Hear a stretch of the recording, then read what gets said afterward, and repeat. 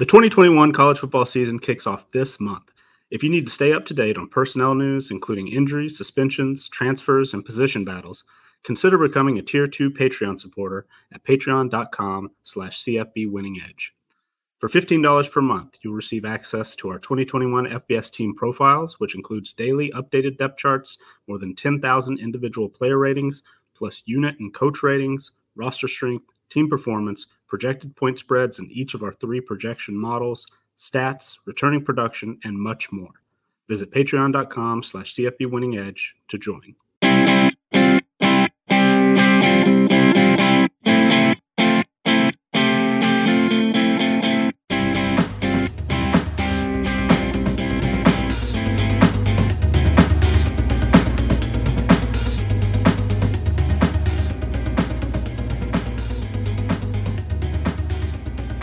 Welcome back at CFB Winning Edge, the podcast edition. I'm your host, Scott Bogman. Follow me on the Twitter at Bogman Sports. I'm joined, as always, by Nicholas Ian Allen, the owner and proprietor of CFB Winning Edge. Follow him on the Twitter at CFB Winning Edge, and Xavier Triche at Xavier_Triche, TRICHE. And we are continuing our conference preview series today, and we are into the P5.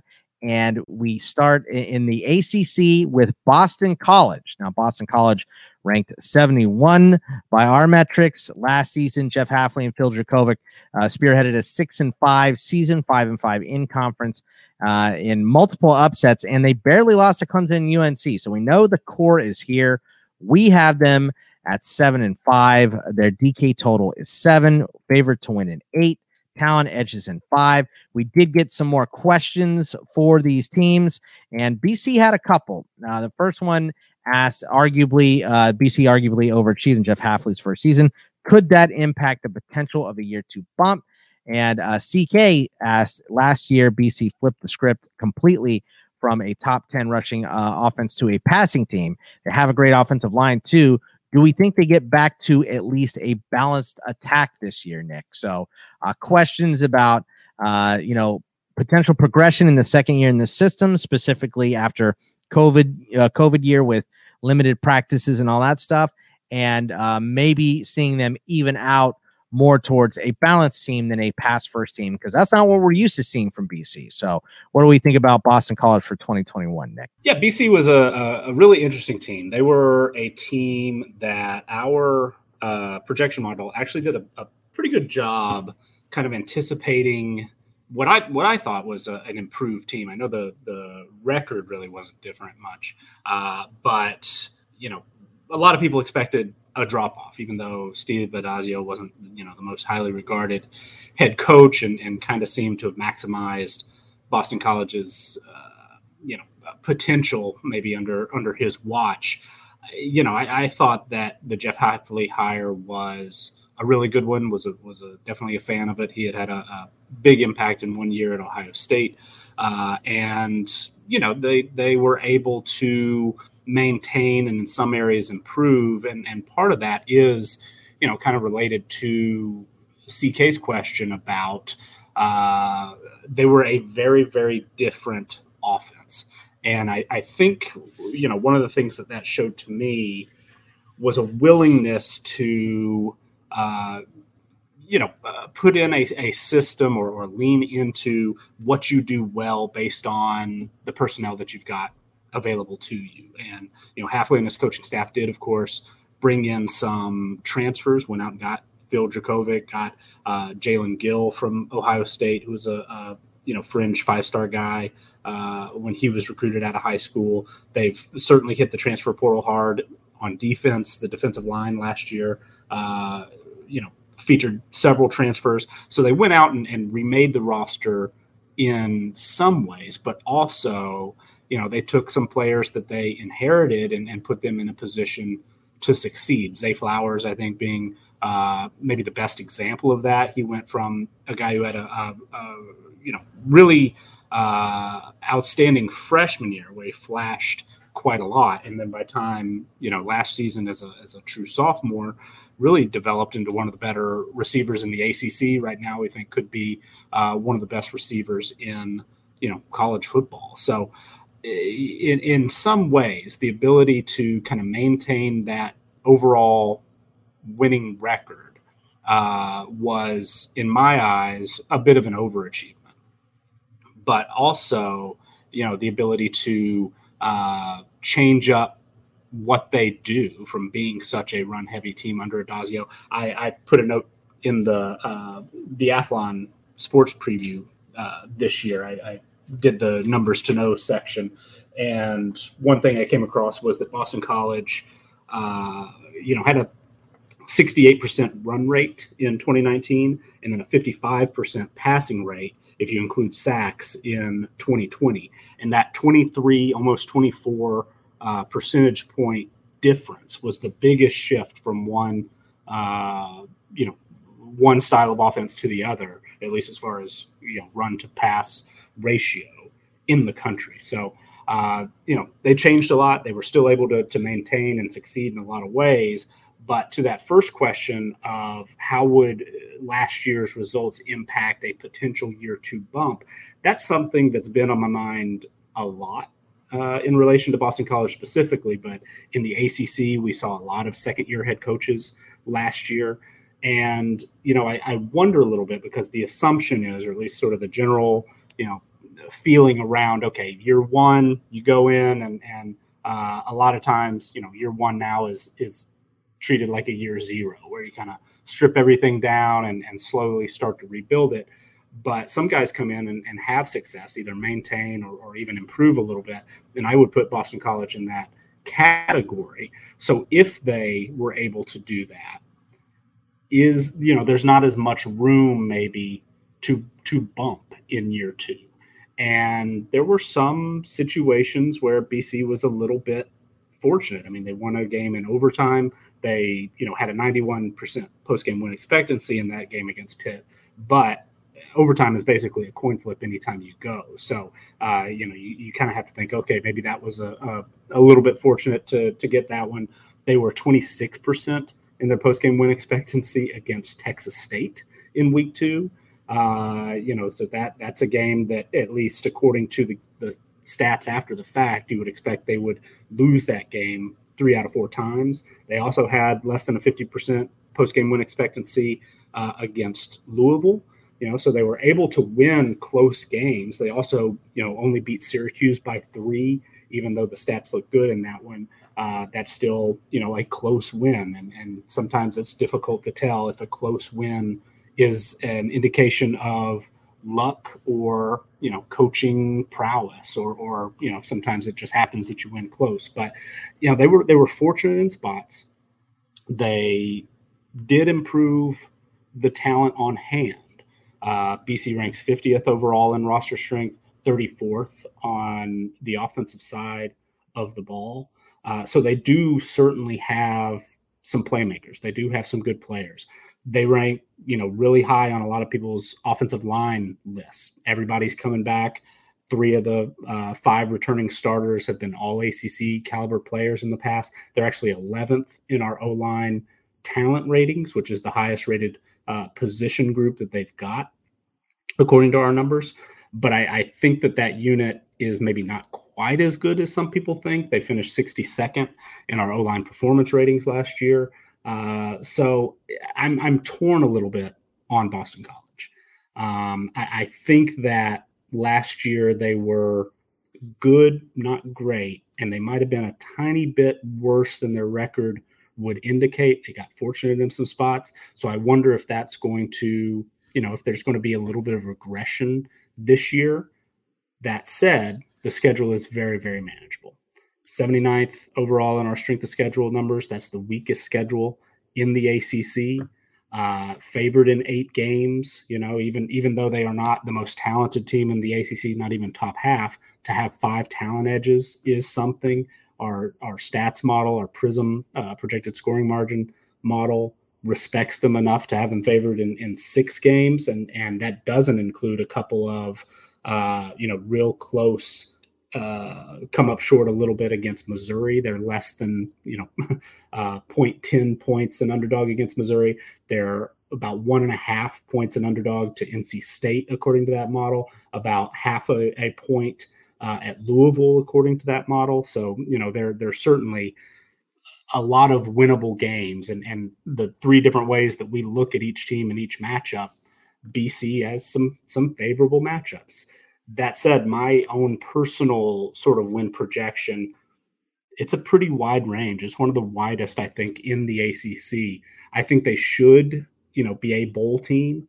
I could game out a few scenarios to where they really underperform and still get, 5 wins. But if things really start to come together and they're able to actually build off of last year and get, considerable improvement in some statistical areas and some other,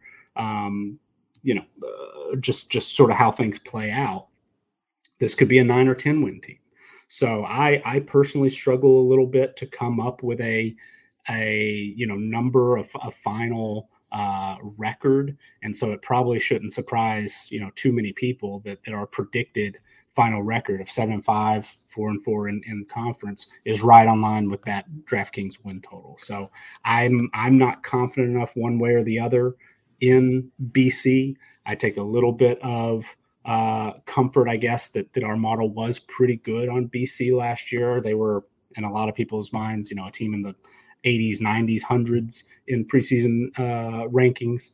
We had them about where they are right now, 71st, but very, very competitive. So hopefully, we'll be able to maintain that, and we're not getting too high on BC, because I see some people thinking, or writing about or saying dark horse ACC, contender, a top 25 caliber team if all goes right. I'm not quite ready to get there yet, but this is a good team. It's going to be very difficult to beat.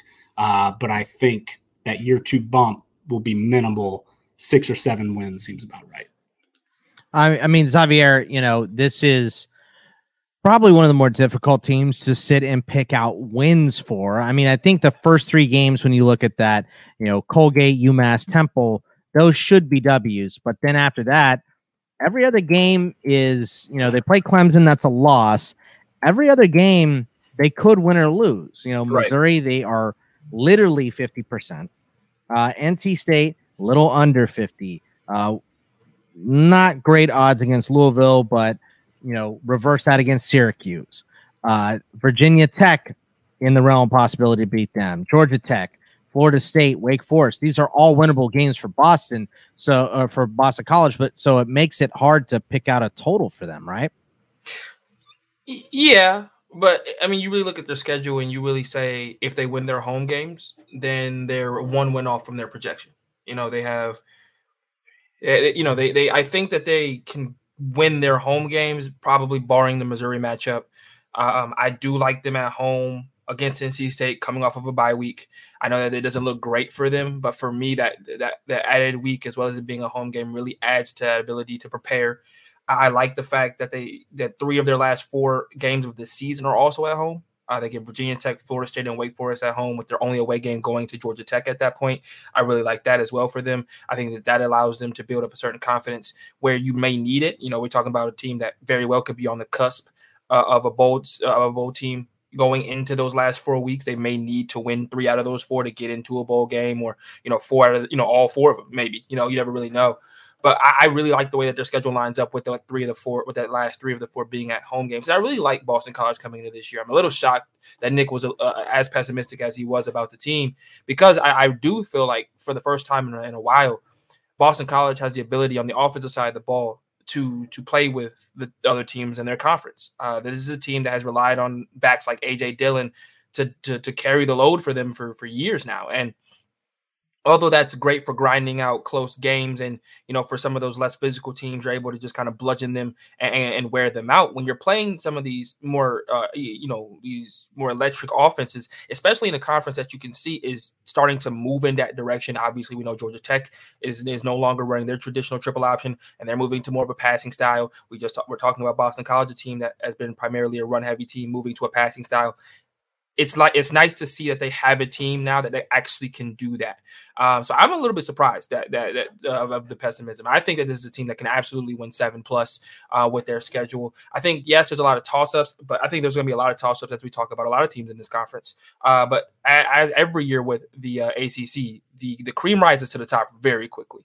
And in the last couple of years, we know from maybe week 3 or week 4 what some of those teams look like. Scott, you brought up Syracuse. I think by week 4 last year, we knew what kind of team Syracuse was going to be. Same thing goes for Louisville.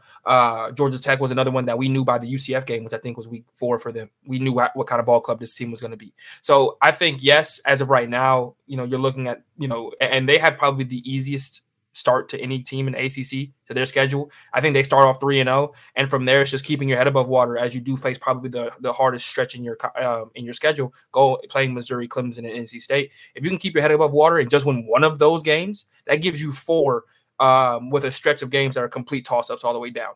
And I think at that point I'm more confident that they can win 8 games or 7 games plus at that point. So I like Boston College. I think this is a team that's trending upward right now. I'm not the only one that thinks that. Obviously, on the recruiting chart, they're doing really well. They finished 37th nationally in 2021. They finished 8th in the ACC. A look ahead to 2022. They're currently 19th nationally, looking at the 2022, bringing in 2 4-stars. 2 4-stars, which they didn't have last year. They didn't have any 4-stars on their commitment list.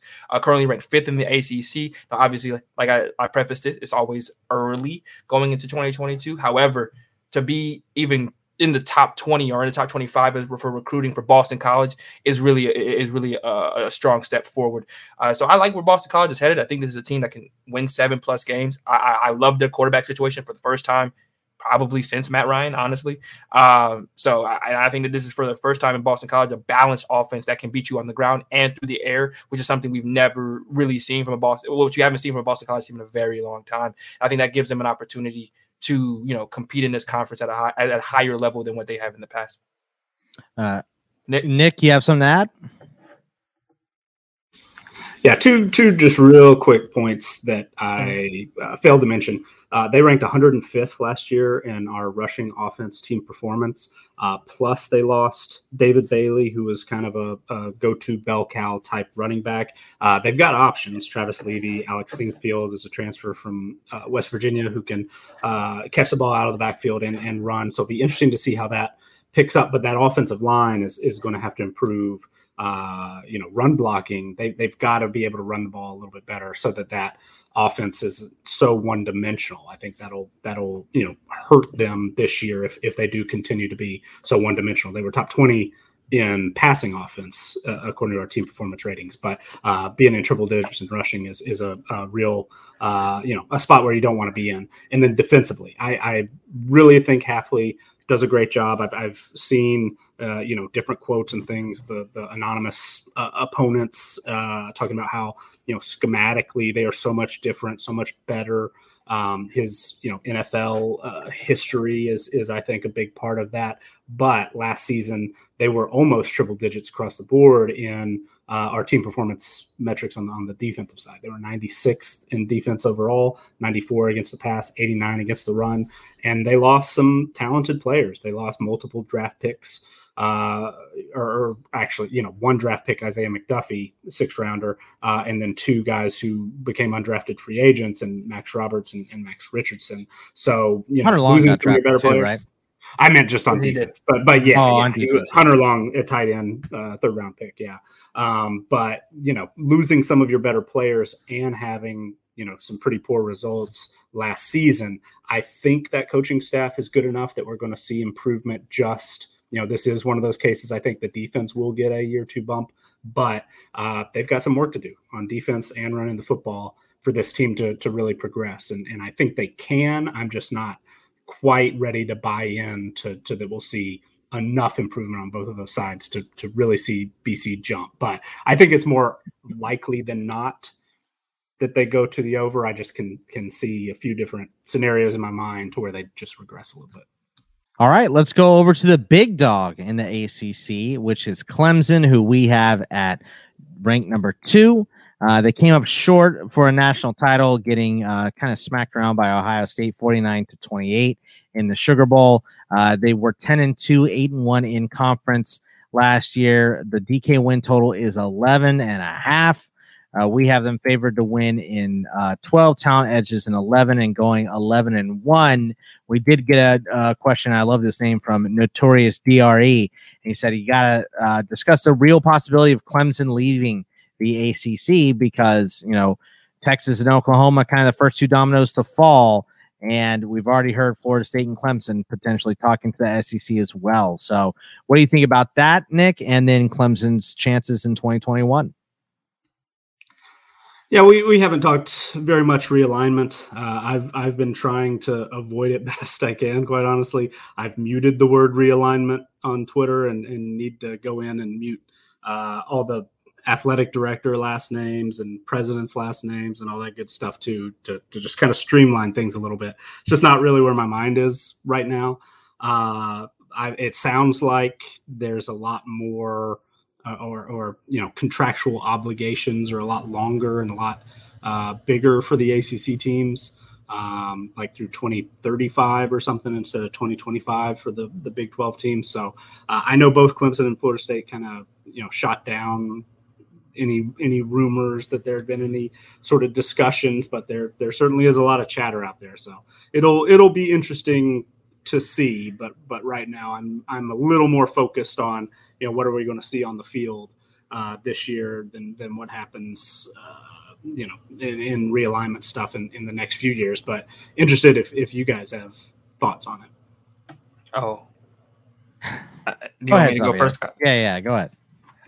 I think we're getting a little too far ahead of ourselves right now. Obviously, we see what happened with what's going on with Texas and Oklahoma, but I just don't see the incentive for anything moving and shaking in the ACC as of right now. If you're Clemson, that would be hurting your chances of getting to the college football playoff by going to the SEC. Reports suggest that the SEC doesn't necessarily want Clemson from a financial point of view, and I don't blame them. Clemson is a relatively new school, new powerhouse in college football, and so I would be surprised if they brought them into the SEC with them also being a team that could compete and hurt their own chances of having maybe more than one team in the college football playoff at that point. I think we would see more so, and we'll talk about this team later, but I think we would see more so Florida State or Notre Dame be invited into the SEC before we saw Clemson, because they carry more weight in college football as currently stands. I mean, I think we're eventually going to end up moving to the big super conferences and all that stuff. And at that point, you're going to want the best teams in your conference. But I don't know, to be honest with you. And I'm kind of glad that they shot down the rumor immediately, so this hasn't become a bigger discussion. But I think it's going to be something that we're going to have to be on the lookout for in the near future, because sure, maybe they have a contract through 2035 and all that stuff. But we all know the SEC prints money. They'll find a way to get them out of that if they really want them in the conference. So I think it's a possibility, but I'm kind of glad right now we're just focusing on football. So, it's not something, even with Texas and Oklahoma for sure moving, it's not going to happen until 2025. So it's not really something that is on the docket that has to get settled anytime soon. Yeah, and I do think that I think I disagree a little bit with Xavier that if the SEC were looking for others, that Clemson is a pretty good fit. But again, it's not something that I'm spending too much time worrying about right now. I've thought about tweeting it out several times that just putting, I don't know if you guys ever played, Xavier probably never had a Sega Genesis, but the college football's national championship, that game was a game I played a lot growing up. And I played Joe Montana Football 94. That's what similar. It was the college version of that game, I believe. But I've thought about tweeting a few times that college football fans of a certain age know how this ends, and just putting like that a screenshot of the teams that are in that game, because there are 32 teams, and just like, yep, this is what we're moving toward. But anyway, Clemson specifically, they're one of the elite programs, of course, in college football. We just did an update, finalized our 2021 statistical projections, which is that Prism stats only model, going through to a 5-year, 3-year window for every team, head coach, and play caller on both sides. All the passing, offense, defense stats, rushing, of course, and all of that for that time, and that really was the final big piece to essentially finalizing our projection. So there are some updates that we've done. We you might notice as we're transitioning to the Power Five that there are some teams that moved around a little bit. Clemson was one. I mean, they didn't have very far to go, but Clemson jumped Georgia as our number 2 team after we went through and made those updates. And prior to this week, we had Georgia as about a 1-point favorite in that week 1 game. Right now, Clemson is almost a 2-point favorite. So, a little bit of a change there, but overall it doesn't really impact Clemson's, projections too much. That game is basically a coin flip. I mean, they're 54% Clemson to win in our pregame projected win percentage. And then, there's a lot of 90s. I mean, 99% against Georgia Tech, 94% NC State, 98% Boston College, 99% Syracuse. I mean, it's basically 90 and above for everyone. Pitt being the only team, that's 90%, or has a 10% win expectancy against Clemson, other than Georgia. So, it makes sense. Hey, if they get past Georgia, that 11.5 seems, almost like a foregone conclusion. I mean, you can add up all of the rest of those games, and we have Clemson winning 10.6 of those 11 games. So if Georgia doesn't get them, odds are very, very low. Somebody else could jump up and bite them, especially if something were to happen at the quarterback position, because there is a little bit of a change there when you lose the number 1 draft pick. There's something to at least consider. DJ Uiagalelei is about as good as it gets as far as a first year guy, stepping into that role, and he was actually able to get his feet wet a little bit with 2 starts last year, during which he threw for almost 800 yards. Didn't throw an interception in 10 appearances as Trevor Lawrence's backup, but behind him, it's very, very thin at that position. They've got a true freshman, Will Taylor, who's number 2 on our depth charts. There's a walk-on in the mix there as well. But right now we have a punter, Will Spires, listed as their 3rd quarterback. And so, if something were to happen to DJ, and hopefully it doesn't, but, we've seen guys last year. Trevor Lawrence, of course, missed a couple of games, not with an injury, but with an illness. And that's something that could conceivably happen again this year. Hopefully it'll be, happen far, far less. But that's something that Clemson and other teams in college football have to navigate. Injury is always a concern. And behind DJ right now, it doesn't look great. So that could change everything. Hopefully he'll stay fully healthy. Hopefully he'll get through and be able to lead Clemson to, if you're a Clemson fan, hopefully you'll be able to lead them to another ACC championship playoff spot. And they're certainly capable of that because they have really raised the level that they're recruiting over the last few years. They are playing at just an absolutely elite level. They were 4th in overall team performance last year. They're number 2 in both a 3-year and 5-year weighted team performance ratings. The offense ranked 11th. Number 5 passing offense, and that shouldn't drop off at all with DJ Uiagalelei. They were a top 10 defense, top 6 rushing defense, and top 25 against the pass. My only concern, and it's not even a huge concern, is the secondary got exposed a bit in that game against Ohio State when they were facing an elite receiving core and an elite quarterback. Some of Clemson's guys in the back 7 aren't quite as athletic as other, premier defenses. And they certainly have some superstars. Andrew Booth was an all-ACC guy, didn't even start last year. And so he's stepping into that role, going to be great. They are experienced. They've got, 4 of 5 starters returning in the secondary, and that doesn't even include Booth. But just, there's a little bit of top end athleticism that gives me, some pause against teams like Ohio State, like Alabama, if they were to get into that college football, national championship and into that playoff national championship game or semifinal. So we'll see if Georgia can attack them like Ohio State was able to. I'm not sure that Georgia's quite ready to do that just yet. So I do think that's a toss-up. I do think that's a game that Clemson can win, is probably rightly a slight favorite, but it's also a game that Georgia will be ready for and has the talent to compete in that game as well. But, there are very, very few weaknesses. The running back situation, there's 2 or 3 guys in the mix to start. They're going to figure that out just fine. The offensive line, was inconsistent at times, but still was a top 25 unit in our performance ratings last year. It's experienced enough, 3 of 5 starters returning and other really, highly rated guys coming in to fill spots.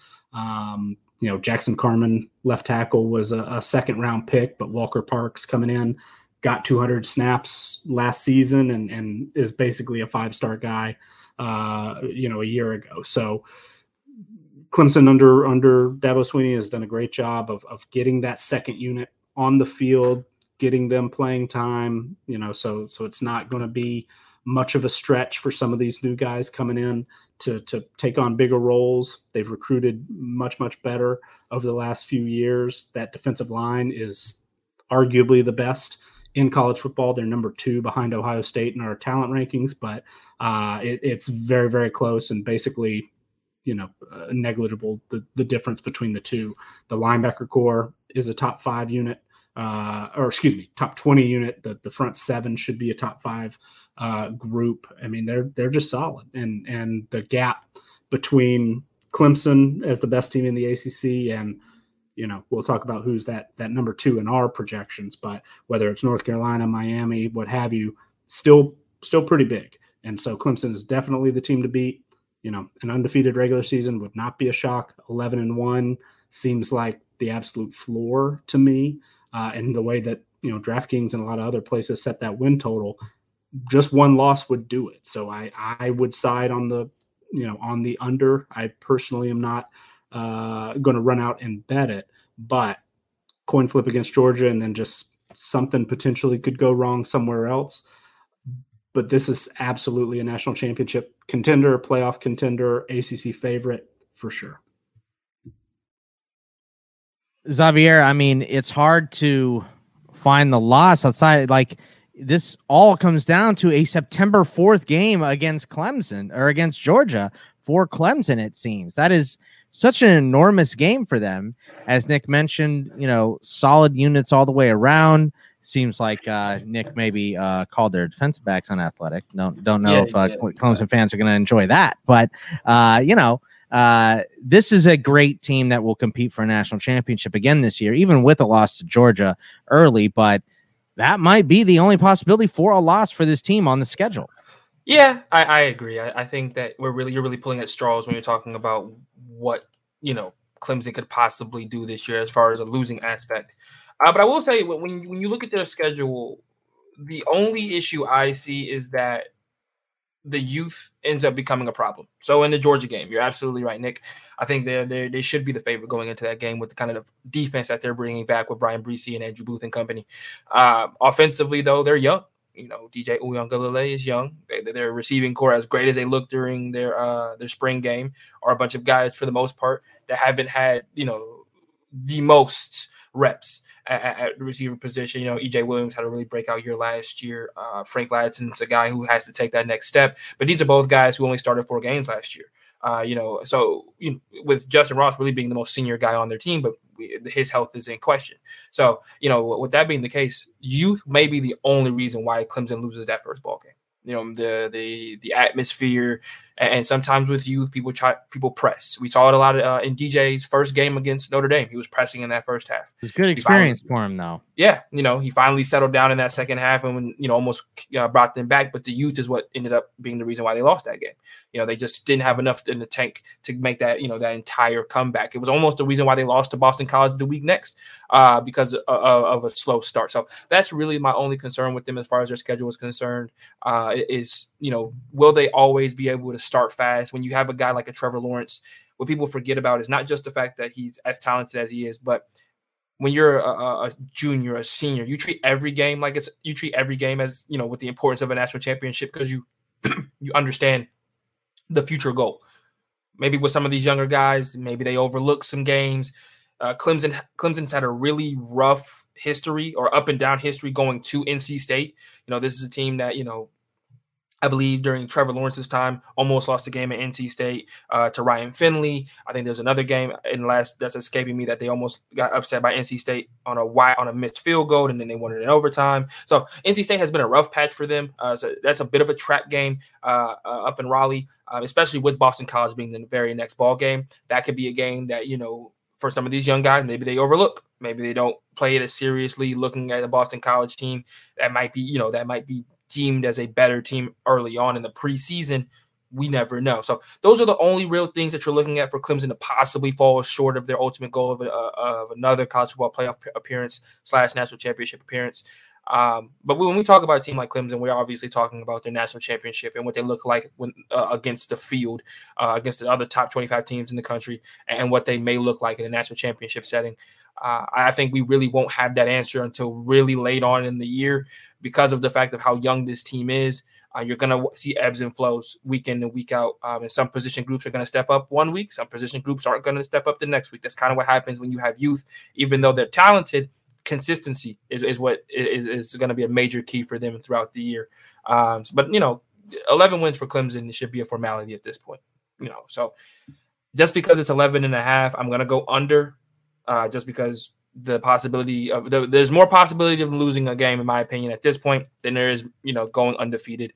Just with Georgia on their schedule and with, like I said, a couple of trap games that I put that are early on in the season. But if they navigate those well and they finish off the first half of their season 5-0, there's nobody on the rest of their schedule that I think competes with them.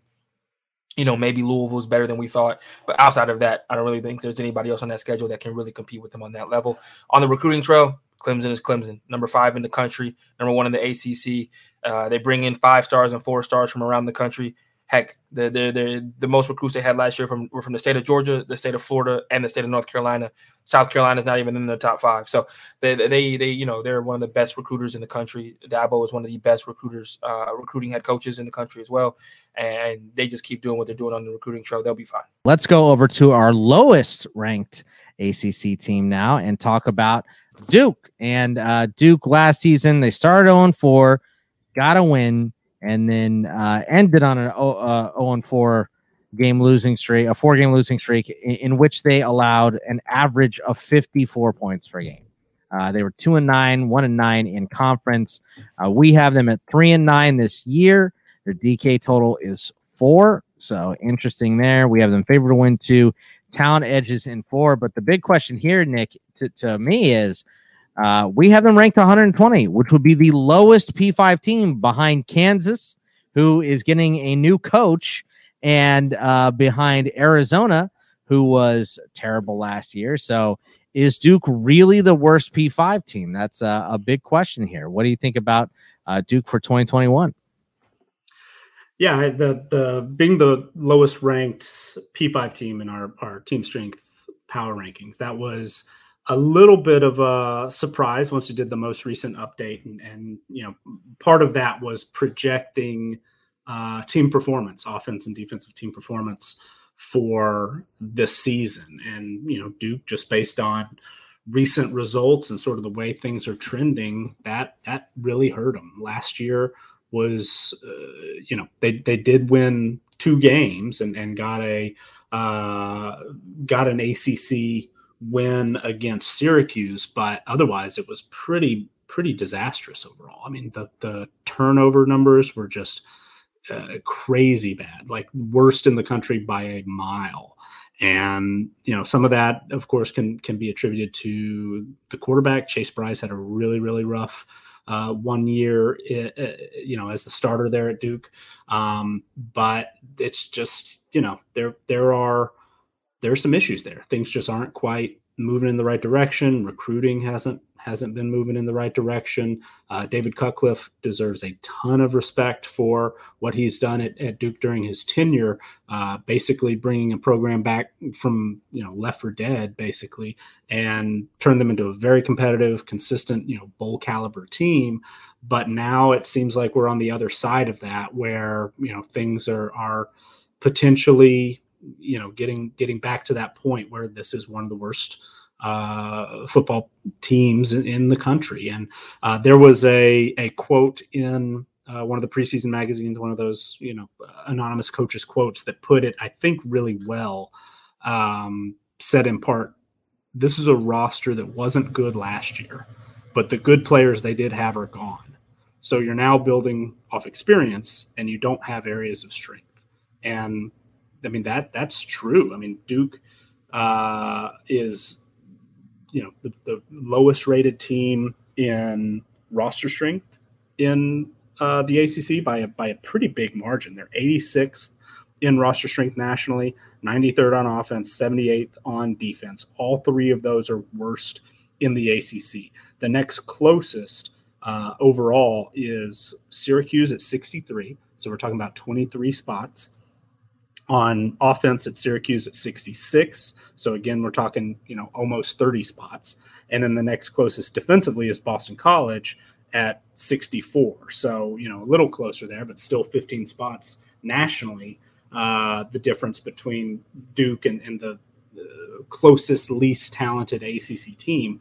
And then you look at, and this kind of is there's a little bit of crossover here, but returning production, Duke is 124th nationally overall, 116th on offense, and 126th on defense. The overall and defense are the lowest in the ACC. Offense is second lowest behind only Clemson. So, yeah, I mean, they are not only, playing shorthanded or at least, have the least talented team on the field in every conference game, but they're working in a lot of new guys and the talented guys that they have. Duke had 4 guys drafted last year. 3 of them played defense, 2 on the defensive line. They had a couple other guys signed as undrafted free agents on, offensive players. So from a 2-win team to lose guys of that caliber, man, I mean, what's left? And really the building blocks for me offensively, Mateo Durant, one of the better running backs in the ACC. Very impressive. Didn't even start last year, but was the leading rusher, showed explosiveness. And he's somebody I think you can build around, especially as you're transitioning again at the quarterback position. Gunnar Holmberg has been in the system for several years, even though, Cutcliffe took over play calling duties last year, then gave him up this year. There's still consistency within the offense because, the new offensive coordinators have been promoted from within. That doesn't always work out, but, you've got a quarterback coming in who's got, familiarity with the system. And so maybe that's something, again, you can build around. Luka Diamont, the backup quarterback, I think is, does have athleticism that could potentially, give them another level, give them another weapon to work with. Holmberg is, athletic, can hurt you on the ground a little bit more than Bryce could, but Diamond, I think, is the more dynamic of the two. So it'll be interesting to see if he's able to challenge for that job, over the course of the year. But at receiver, you lose probably, arguably, your biggest weapon in Noah Gray, the tight end. Jalen Calhoun is somebody who,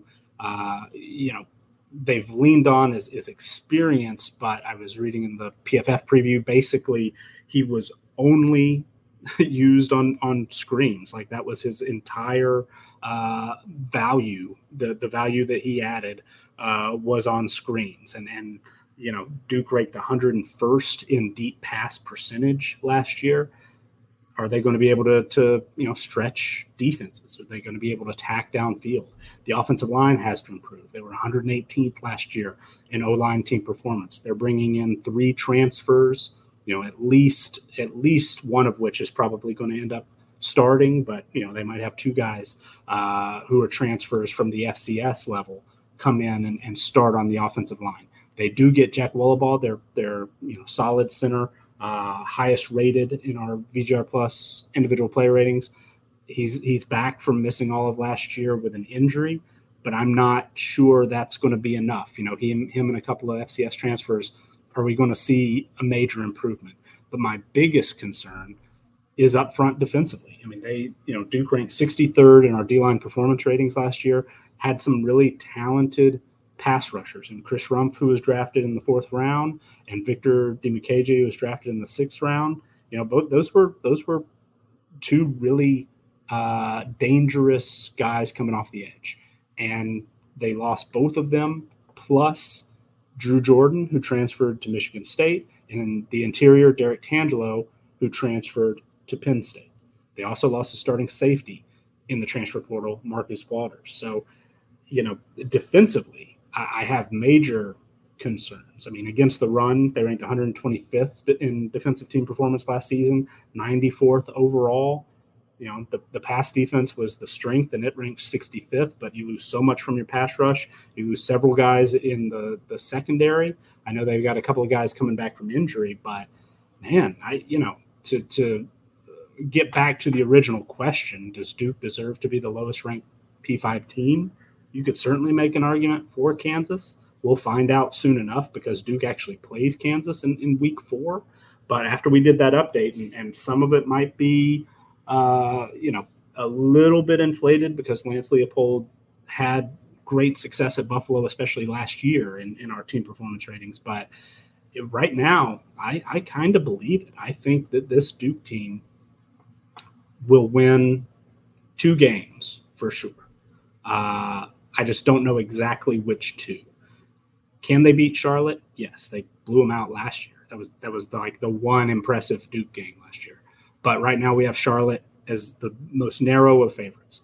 NCA&T is a solid FCS program. That is not a guaranteed win. We have Duke favored by more than 2 touchdowns, but they've struggled in the past sometimes with a team like NCA&T. That's not a surefire thing. Northwestern, our numbers are lower on Northwestern than anybody in the country that I've seen, and we have Northwestern favored by a touchdown. Kansas, I mean, Duke is favored by a little bit, but it's basically a toss-up, and then in ACC play, they are a touchdown underdog or more in every game. Only one team, actually, Georgia Tech, who they play at home October 9th, is favored by less than 2 touchdowns. So, I mean, it's setting up to be a really, really long season for Duke. And David Cutcliffe has overperformed, certainly in the past. There are several teams this year that our projections are low on, where there are head coaches who have a track record of overachieving or getting less talented teams doing more with less. So I'm nervous about it.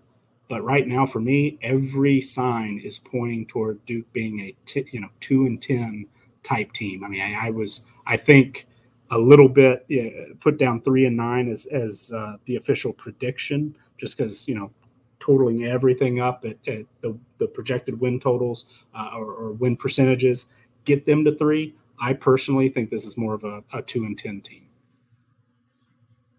I mean, Xavier, I've never heard Nick rail on a team for 10 minutes straight before, and that was rough to listen to if you're a Duke fan. He did give a glimmer of hope at the end, saying, hey, look, we know Cutcliffe has overperformed before, and he's taken talent where we don't see it and made it work. But what do you think of Duke? It's hard to see them get into this total.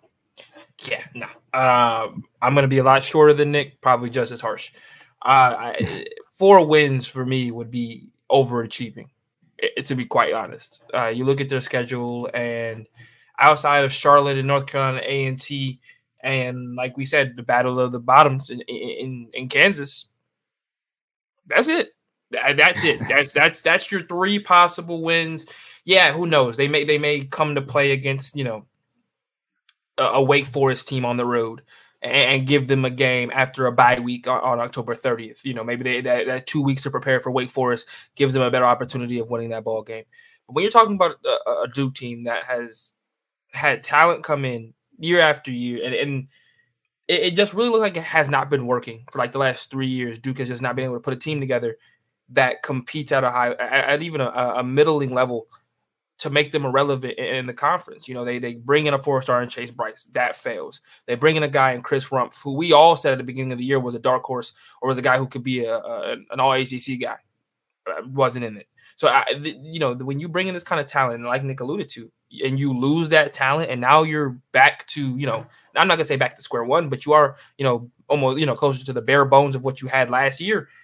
There's a lot of areas where you just are looking for some type of positivity. So if you're a Duke fan, hey, you're watching these games not necessarily for the win or loss record at the end of the day. You're looking for these games to see what position groups are playing, better week in and week out. Maybe the receivers look better this week. Maybe the DBs look better this week. And the other issue with Duke, and this is back to my old adage, their defense is a lot of senior-laden guys. They got a lot of juniors at the linebacker position. Their secondary is pretty much all seniors and juniors. The only place that they have real youth is up front. And, Nick obviously talked about, his concerns up front. I'm concerned about the rest of the defense. When you look at the defense, you're looking at the guys up front are young. You're almost expecting them to not have the consistency week in and week out to compete at a high level. But your linebackers and your corners that are there for 3 and 4 years, and some of them, are there for a 5th year with the added year now.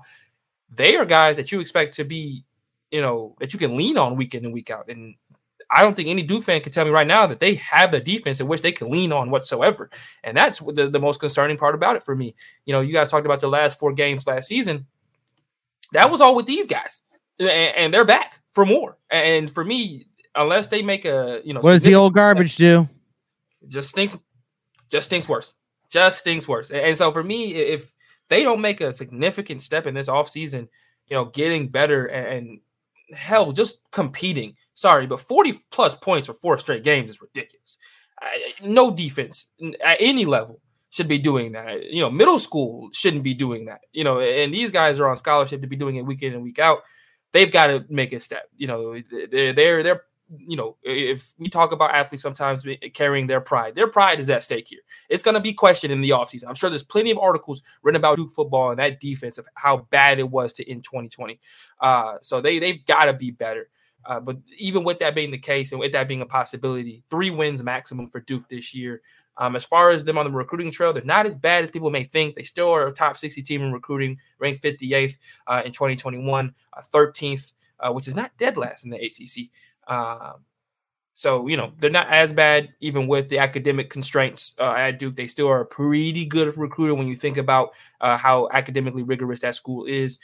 They're still able to bring in some pretty good guys, and are able to actually bring in, a good amount of guys from the state of Georgia, which is a plus for them as well. So, but 3 wins max for them. And I want to ask you guys both this question. Is there any chance that Cutcliffe's on any kind of hot seat whatsoever?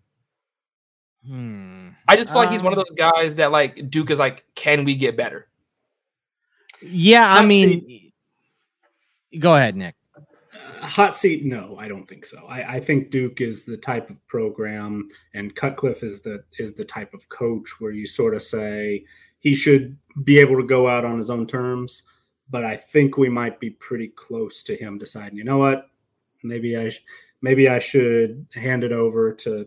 To somebody who's got a little more youth, a little more, I don't know if energy is the right word, but Cutcliffe and some of the things that the social media teams put out, seems like he's still got a lot of energy, but, he's getting up there a little bit in age and things aren't trending in the right direction. So I think within the next year or two, potentially, especially if this year is as bad as I think it could be, that he might decide to walk away.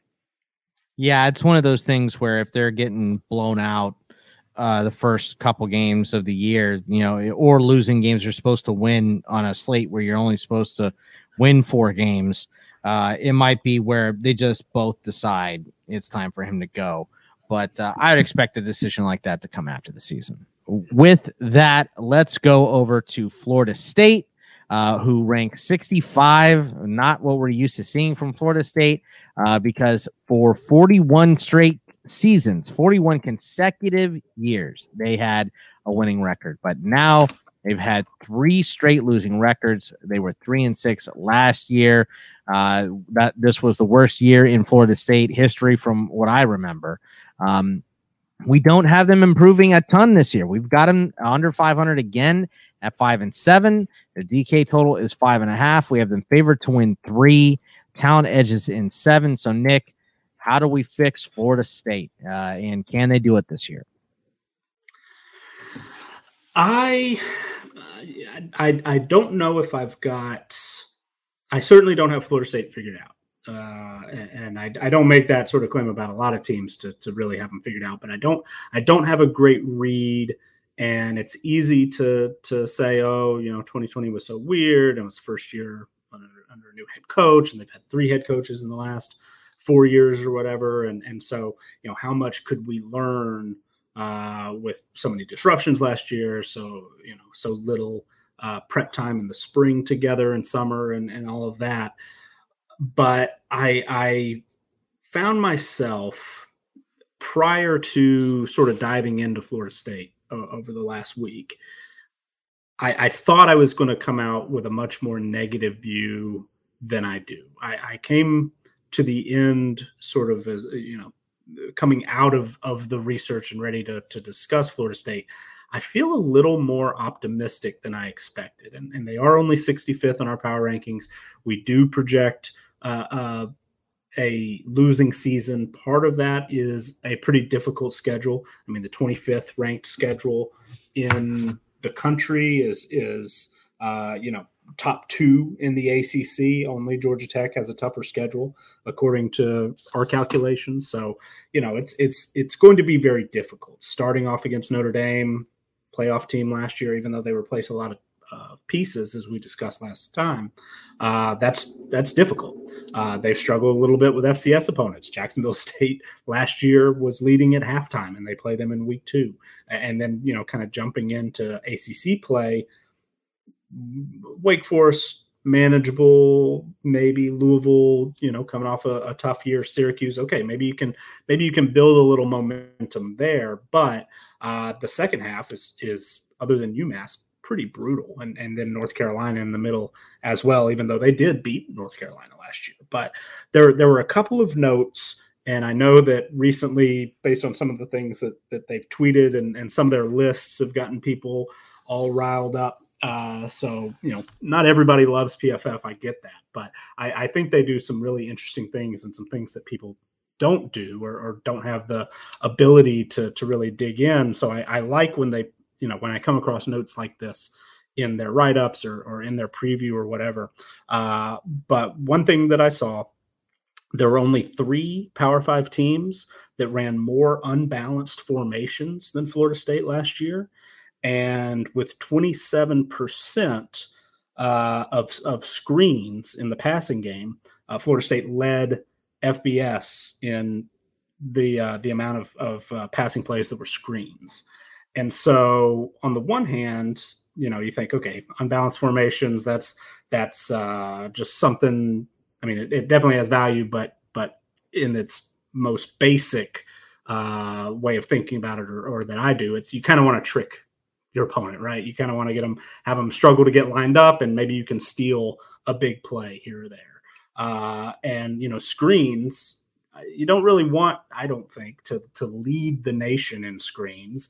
But then what that tells me, and similar to the unbalanced formations aspect of it, it tells me, okay, Mike Norvell and his offensive coaching staff is looking at, their game planning situation or their in-game play calling and thinking, okay, we're limited here. We've got Jordan Travis who can run, passing suspect. We've got some talented running backs, Jashawn Corbin, Lawrence Tafili, who's, I think, one of my favorite sort of up-and-coming running backs. We've got an offensive line that has struggled. Pass protection is still an issue. They got better as a run-blocking unit last year, but what we need to do something to find some success. So, hey, unbalanced formations. Let's throw in some tempo here and there.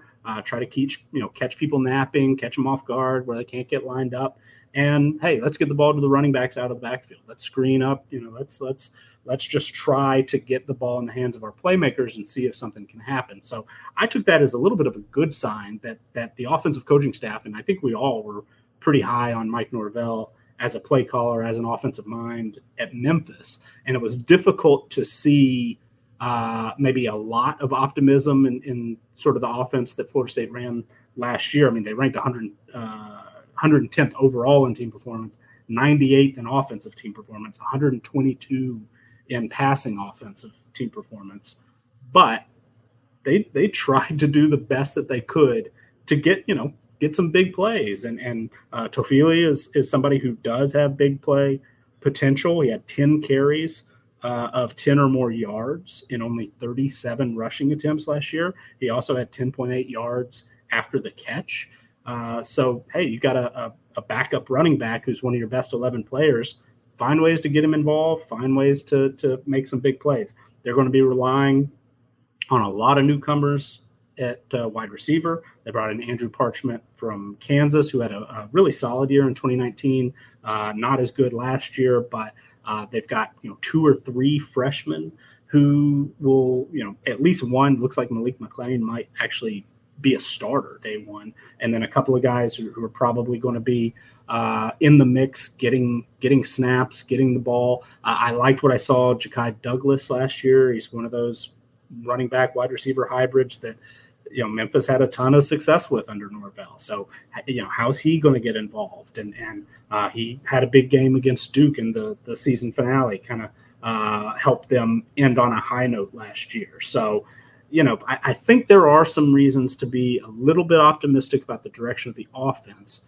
The defense, in my opinion, was the biggest underachieving unit in the country last year, and it wasn't even close. I mean, in our roster strength numbers, they were in the top 10 in a lot of categories, a lot of units overall.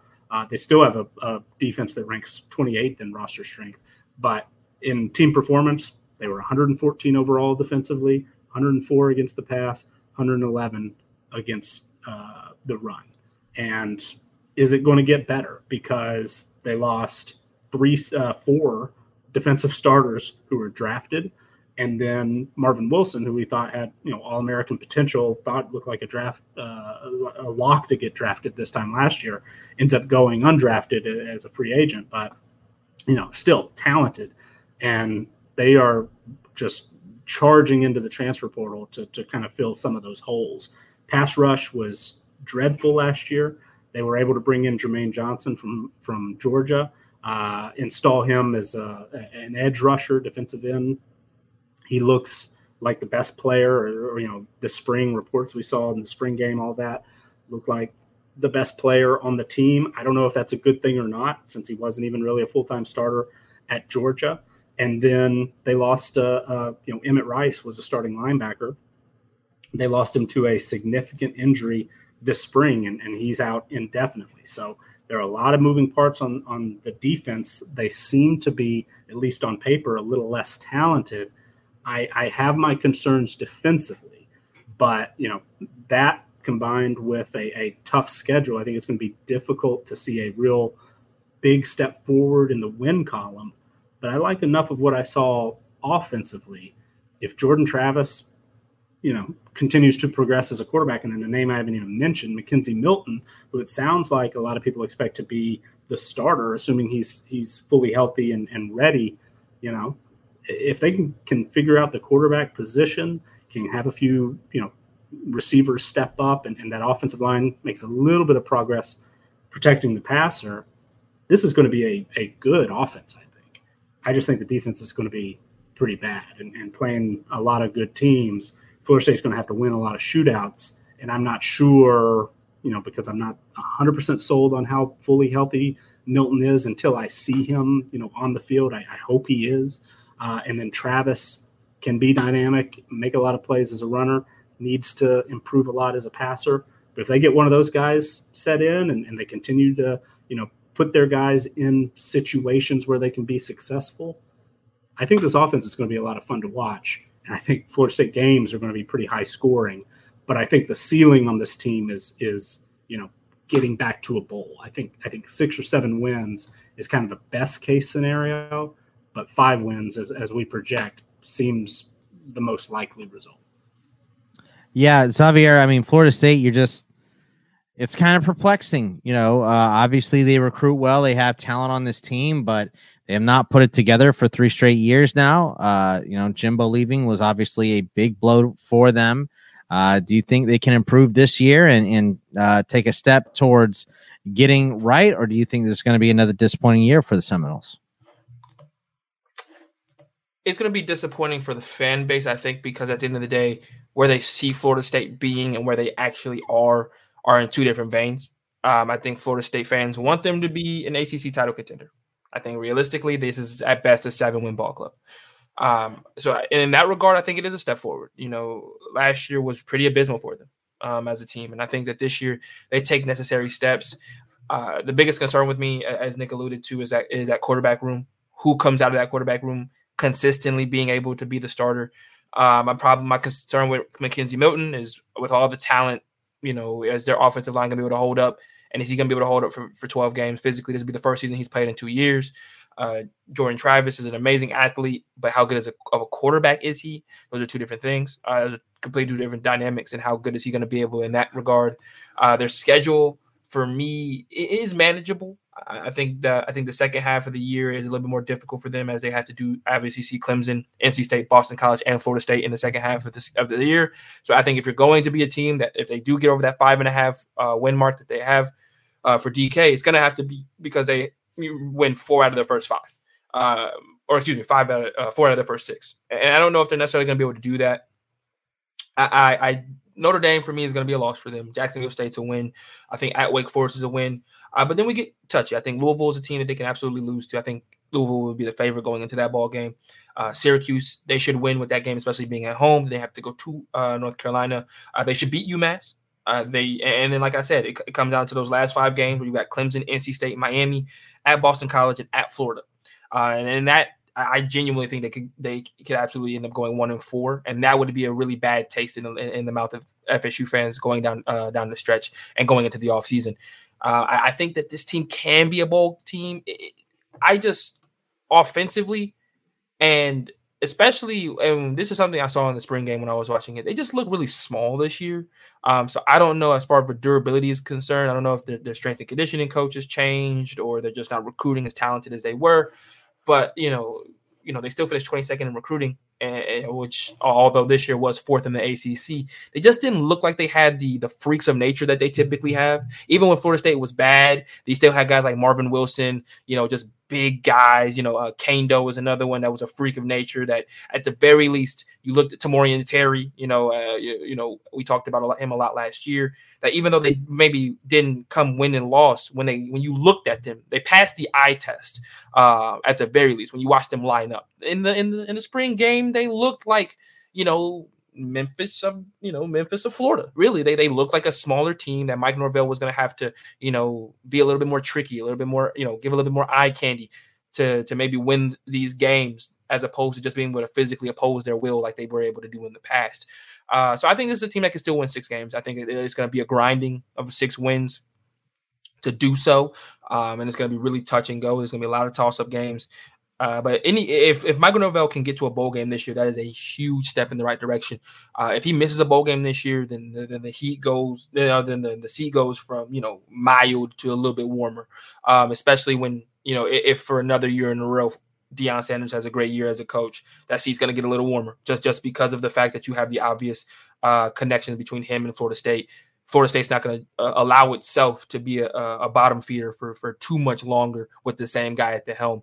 They'll change coaching staff before anything else. So bowl game for Mike Norvell, it's bowl game or bust, really, how he has to look at it or how he has to go into this year. Now we go to what might be Nick's favorite team in the ACC. Remember, we talked last year, and he is very bullish on the future at Georgia Tech. We'll see if it's now. Probably not, since they are the second worst ranked ACC team here for us, behind Duke. But they lost 5 of 6 to finish 3 of 7. And Though the win total was the same, they showed improvement in Jeff Collins' second season as head coach. Their DK number is 4.5. We have them at 4-8. Favored to win 3. Talent edges in 6. And another question from CK. He asked if Jahmyr Gibbs, he was great as a freshman for Georgia Tech, but Jordan Mason was great in 2019 and pretty good battling through injuries last season. So do we think this is just going to Gibbs, or do you think we're going to see a split in that backfield? And what do we think of Georgia Tech for 2021, Nick?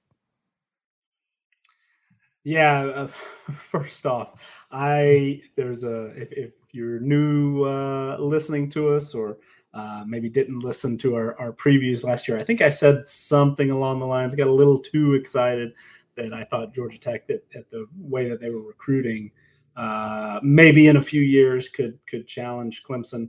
I have cooled a bit on that, but they've got some exciting players, and Jahmyr Gibbs is at the very top of that list. He is maybe my favorite running back in college football. I mean, I love watching him.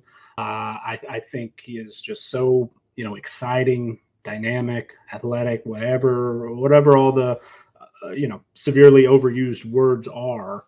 That's him. I mean, he is arguably, and some of the PFF statistics back it up, maybe the best pass catching running back in college football, or was last year. Breaking tackles is among the nation's leaders in broken tackle percentage. He is a potential superstar, and so that's first off. And to CK's point, he was somebody who came in and as a true freshman immediately proved to be their best player. But to his other point, Jordan Mason is pretty high on that list too, especially when healthy. And he's a guy that a couple of years ago was very productive. They've got, depth at that position as well. In addition to Mason and Gibbs, Dante Smith flashed at times as kind of a third guy.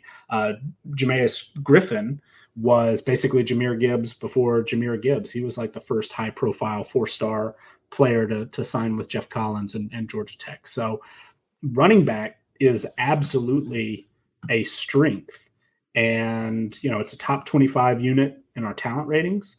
The problem is the offensive line last year was bad. I mean, I think our 98th ranking in O-line performance might be a little low, or there might be a little high. That seems high. I thought this was a team, 110s, maybe even 120s, as far as offensive line play, what my eyes told me. So, they've got a lot of room for improvement up front. And they're also going to need some help. One from Jeff Sims, who is, again, another player who's dynamic on the ground, can do a ton of exciting things with the ball in his hand, but as a passer has a long way to go, at least compared to what we saw last year. The interception number, at the end of the year, it looks bad, 13 interceptions. 8 of those came in the first 3 starts. But he also, struggled at times to take care of the football. With fumbles, Georgia Tech had the second most turnovers in college football last year. Part of that was fumbles in addition to interceptions. But also they're going to need somebody to step up at receiver. And they've got experience. Malachi Carter, Adonica Smith are returning starters. They also have a returning starter and tight end, Dylan Devaney. They're bringing in a transfer from Northwestern and Kyrick McGowan. So, there seem to be guys who could make plays and take a little pressure off of those running backs. But, nobody has quite been able to jump up and be a go-to guy, be a producer at that receiver position. So, need Sims to progress as a passer, somebody else, give him somebody to work with as a weapon on the outside. And that'll take a little, that'll make it so they're not running into such heavy boxes with Gibbs, with Mason. They have to, I think, be a little bit more creative with how they get Gibbs involved, using him as a pass catcher out of the backfield is certainly a good sign, and they did that, but they were among the lowest teams in college football in screen percentage, 107th in the number of screens that they called. So can utilize that a little bit more, move him around a little bit, maybe put him in the slot, more 2 running back sets, I think would be a good direction to go. But some of it is, they just have to get a little bit better up front. They brought in Devin Cochran, a grad transfer from Vanderbilt. He sat out last year, but should slot into the left tackle position. They've got a couple of other starters who could end up pushing for, or a couple of other transfers rather, that could be pushing for starting spots. So, personnel wise, they are attempting to address it, but that I think is the biggest issue and the biggest concern for me for Jahmyr Gibbs really becoming one of the best running backs in college football. I've heard some whispers, seen some quotes that the coaching staff wants to build the offense around Gibbs. If they do that, I'm back on board optimistically. But Jeff Collins hasn't won. 6-16 there. Their offensive coordinator ranks 122nd in our OC rankings. Collins ranks 110th as a head coach, and they, of course, didn't inherit a perfect roster, but they've had time now. Now they need to win more ball games. They need to actually translate some of the talent they've brought in into wins. And I want to, before I go just very quickly on the defense, on that note, one of the things that I just read over and over and over and over and have for a while now is that transition that Jeff Collins has done. I want to challenge all of us not to use it. I think we already did once this episode, but let's not use the words triple option ever again when it comes to Georgia Tech, because they've had 2 full years. They've had 3 recruiting classes. Let's stop talking about the transition from the triple option. It's over and done with. They need to win games. The defense needs to get better too. The defensive line, 101st in our performance rankings. Talent numbers are good, not great. 40th in that range overall. They're 35th in defensive roster strength. The secondary on paper should be very good. It was an underperforming unit last year. The pass rush needs to get better. They do at least have options. Jordan Dominic looked good at times, was productive, getting a lot of pressure. Jared Ivey looks like he could be a breakout performer. They brought in Keon White as a transfer from Old Dominion, who did some good things there. Antonius Clayton, transfer from Florida, hasn't been on the field as much as they would like the last few years, but hopefully he's back and fully ready to contribute. So, I think they'll get a little bit better up there. They brought in Kevin Harris II as a transfer from Alabama. He could contribute as a edge rusher or as a stand-up linebacker. They're trying to inject talent wherever they can. Transfer portal on the offensive line and on all 3 levels of the defense hasn't fully paid off yet. But, I still think that this is going to be an improved team. They do play a top 10 most difficult schedule in college football. It's just not, it's going to be very, very difficult, I think, for their continued improvement to actually translate into many more wins. I think everything has to go right for Georgia Tech. Sims step up and become a much improved passer. Get the running game clicking on all cylinders. Gibbs becomes a superstar. The defense takes a big step forward. If all of that happens, I think Georgia Tech can get to a bowl game. But if one of those areas isn't a big improvement, I struggle to see where this team gets more than 4 wins. Yeah, and like Nick said, Xavier, I mean, Georgia Tech has transitioned. The offense is no longer that old offense since we have been challenged to not say what it was, but they're still building it. And they're exciting, but I mean, even our numbers just don't have them there yet. So, what do you think about Georgia Tech for 2021? Yeah, they've got to definitely take some steps forward offensively. I think last year what you saw was obviously growing pains. I think Jeff Sims is one of the most electrifying players in college football, not just at the quarterback position, but in general. I think that this year the skill positions have to now match the talent level of the quarterback. I think last year, a lot of the times you saw Jeff Sims literally run because he had to, because he didn't have anybody to throw to. And I think that this year, if they're going to make the necessary steps to start winning ball games, like Jeff Collins said that he wants to start doing, it's going to be, reliant on those guys that are at receiver, at tight end. We talked about Jahmyr Gibbs to make life easier for Jeff Sims. Last year, there were some games watching where it looked like Cam Newton in his first year with the Panthers. He was just having to do everything and figure out and having to do, Houdini-like acts just to, move the ball down the field. Obviously, that falls a lot on the offensive line as well, giving him time in the pocket. But I think more so than anything, it was genuinely just he didn't have anybody to throw the football to. And he couldn't find anybody to go. And obviously, we know about the 3 seconds that quarterbacks have in their head. For me, I'd be at 2.5 by the end of the season that he was having. I would have been out of there. With the athlete that he is and the ability to move down the field with his legs, he definitely began to rely on that way a lot more down the stretch of last year's season. As far as their schedule is concerned, two good games to start off the year. Northern Illinois and Kennesaw State are not complete cupcakes. So they're really 2 games that are very winnable, but at the same time are going to get you prepared for the year. Unfortunately, after that, they get Clemson and North Carolina right after that in an away home. And, so 2-2 is probably their start. From there, it's just about winning their toss-ups and being competitive on the defensive end. A lot of times last year, one of my biggest concerns with Georgia Tech was the fact that, they played one half of football, or they would play a quarter, or they would, against UCF in particular, they played a half of football. And then, or not even a half, but 1.5 quarters. And UCF was able to, score 2 touchdowns late in the end of the first half, and then score a touchdown to begin the third quarter. And that game was out of reach. And so consistency and just staying in games and staying competitive will go a long way in them getting more wins than they had last year. I think the ACC is worst in in the middle this year, in my opinion, in some respects.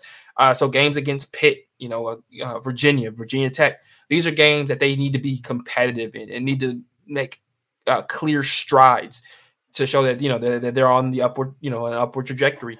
And if they could do that, they're going to continue doing really well on the recruiting trail. Last year, they finished 27th in 2020 on the recruiting trail. This past year, a little bit worse, but it was a COVID year, so I'll give them a break. Finishing 48th nationally and 11th in the ACC. But this is a team, with them being in Georgia and with them being in Atlanta. And, us Georgia fans, we talk about this all the time. If Georgia Tech actually became a consistently good football team, there's a lot of kids in the state of Georgia that will go to Georgia Tech. They are in the Midtown. They have, great facilities. This is a team that, outside of the academic restraints, kids want to play closer to home than having to go to Athens. There's a lot of kids in Atlanta. There's a lot of kids in the surrounding counties that want to stay closer to home and don't necessarily have to go to Athens to do so. It's only a 40-minute drive for me, but if you live in Atlanta, it's an hour and some change, plus traffic. So if Georgia Tech became a team that was actually contending in the ACC or even close to contending in the ACC year in and year out on the recruiting trail, they would be a top 25 team, in my personal opinion, because of the resources that they have around them. Probably in my opinion, top 3 most, or top 3 states and top 3 places that you could find high school football talent. Georgia Tech would really begin to turn the tide as far as being not just an academic school, but also having the big boy athletics in football and basketball to make them an all well-rounded school. But as far as their record is concerned next year, I think this is a team that can get over their 4.5. I think 5 wins would be exactly what I would have them going into next year. I don't know if they're a bowl team just yet. I don't know if that consistency is there enough for me to say that they're going to win 6 or 6+ ball games. But 5 wins, I believe, is perfectly feasible for Georgia Tech going into next year. All right, let's bump over to Louisville. And Louisville finished strong, but they did take a step back last year in Scott Satterfield's second season. They were 8-5 in 2019, 4-7 last year, 3-7 in conference. We have them at 6-6. Their DK total is 6.5. Favorite to win 7. Talent edges in 5. What do we think about Louisville going into 2021, Nick? So Louisville's the team that keeps coming to mind when I'm thinking of Boston College, because It was the second year last year. They came out hot, big time rebound after the Bobby Petrino era ended, went from 2 wins to 8 wins and looked like a real team on the rise. Last year, they weren't really, a much worse team. They certainly brought back a ton of talented players. Multiple players ended up getting drafted, a couple of wide receivers, Tutu Atwell and Des Fitzpatrick, other talented players as well, a lot of returning production, but the wins just, didn't quite stack up. And some of it was luck. Turnover luck is a real thing. I was reading in the Athletics State of the Program about Louisville that, coaches counted that they dropped 9 interceptions on defense last year.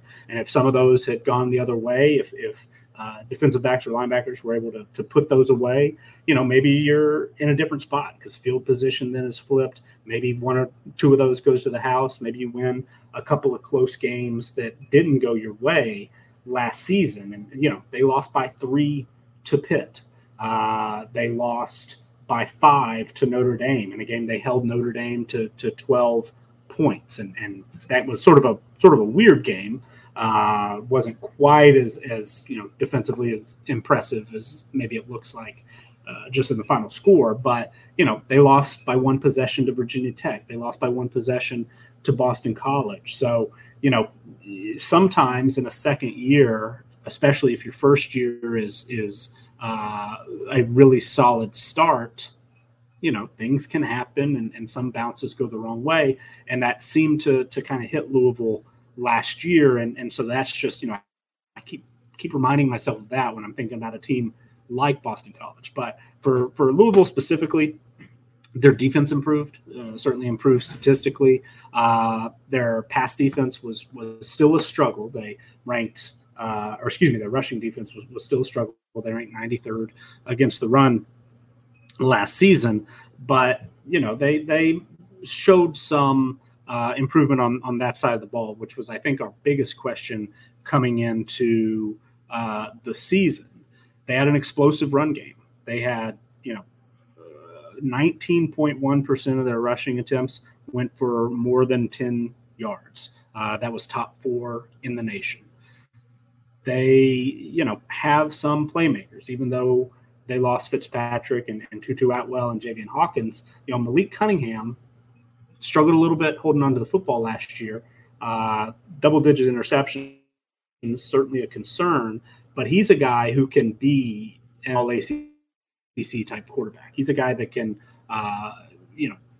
create a big play himself or can get the ball to other playmakers and give Louisville a chance to score basically on, any particular play.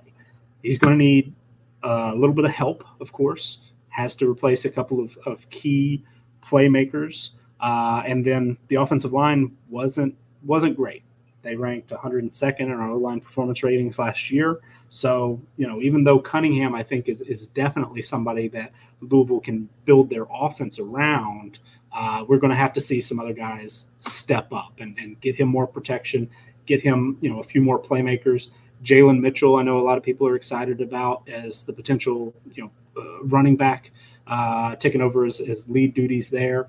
Hassan Hall has been an all-ACC return man. He's had some good moments as a running back. And then they recruited a guy they're really high on, Travion Cooley, 88, almost 89 rated player according to 247 Sports. Looks like maybe the running back of the future. And they just added Jawar Jordan, who has had most of his success as a return man at Syracuse, but transferred in and at least as a high-end, speed guy can do some things there. So I think they're going to be fine at running back. Wide receiver, Braden Smith looks like sort of the de facto number 1, but isn't quite, I think, to the level that we're used to, where Tutu Atwell was one of the one of the fastest, best playmakers in college football, and then Des Fitzpatrick, who was kind of in a lot of ways, a prototype NFL guy, a bigger body, gave them 2 very different but very effective receivers there. Smith, I think, is got the inside track, but is Shai Werts going to step up and be a guy? Is Jordan Watkins going to be a guy? They have a couple of true freshmen coming in that they like. I just don't know. So need to give Cunningham a little bit to work with offensively, but I think that the offense has a lot of promise. Scott Satterfield has a long history of success as a play caller. So I think they're going to be, if not much improved. I don't think we're going to see a huge drop off in Louisville on offense. I think they're going to be a top 40 offense still. But defensively, even though they made some improvements last year, there's one sort of glaring area of concern. Their corners are good. Kittrell Clark was a transfer from Liberty, stepped in, became an all-ACC type guy last year. Chandler Jones, very experienced, 24 games started.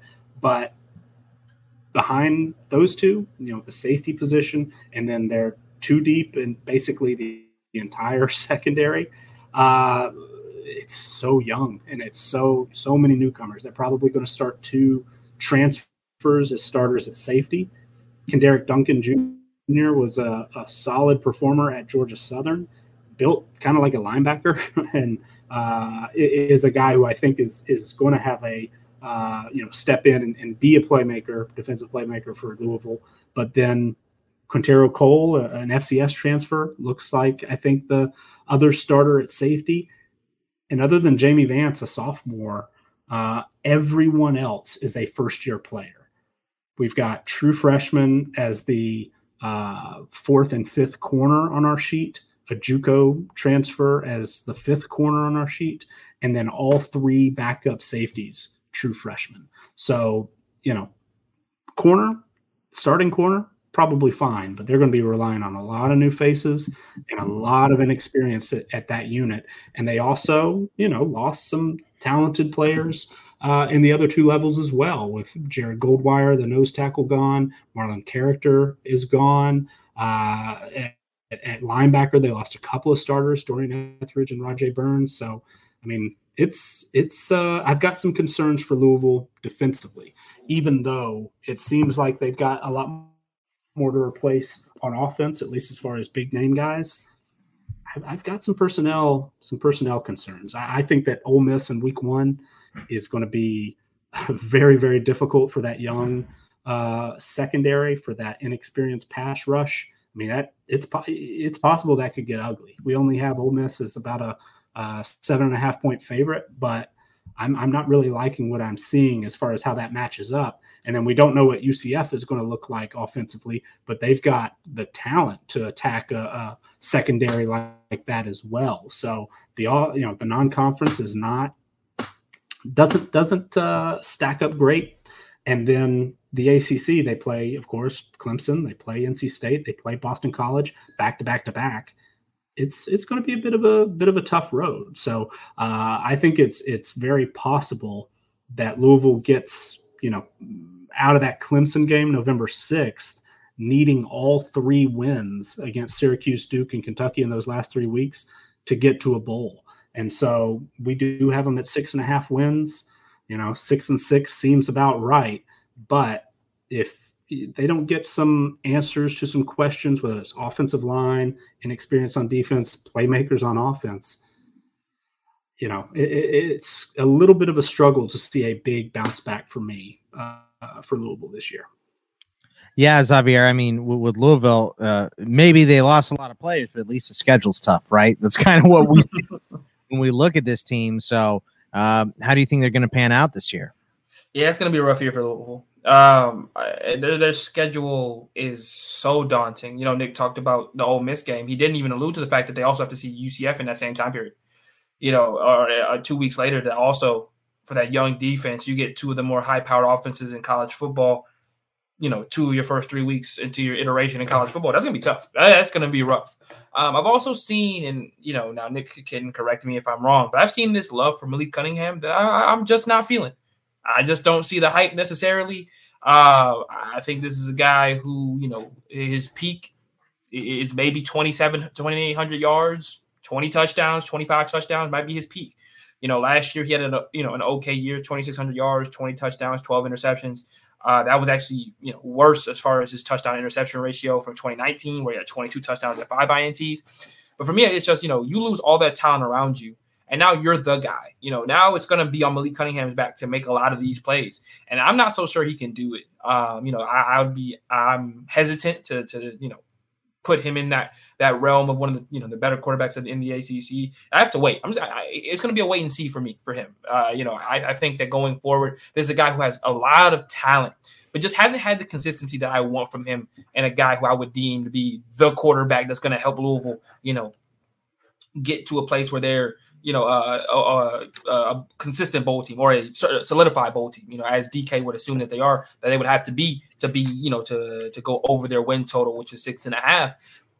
He's going to have to be the guy week in and week out. There is no, he doesn't have the talent around him that he had last year that he can lean on in some. There's no Tutu Atwell. There's no Jalen Hawkins that he can just lean on to anymore. So I'm waiting and seeing what he does. Also on the outside, there's a lot of guys who are going to have to man up this year. You look at the receiving core, a combined from all three of them that are currently on the list that we have, 8 games started from combined, outside of Shai Wertz, who obviously is a transfer from Georgia Southern.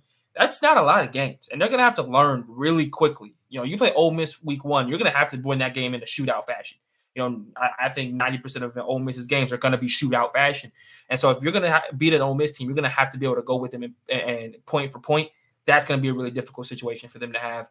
I think Louisville is a bowl team. I'm going to go under. I think they win 6 games.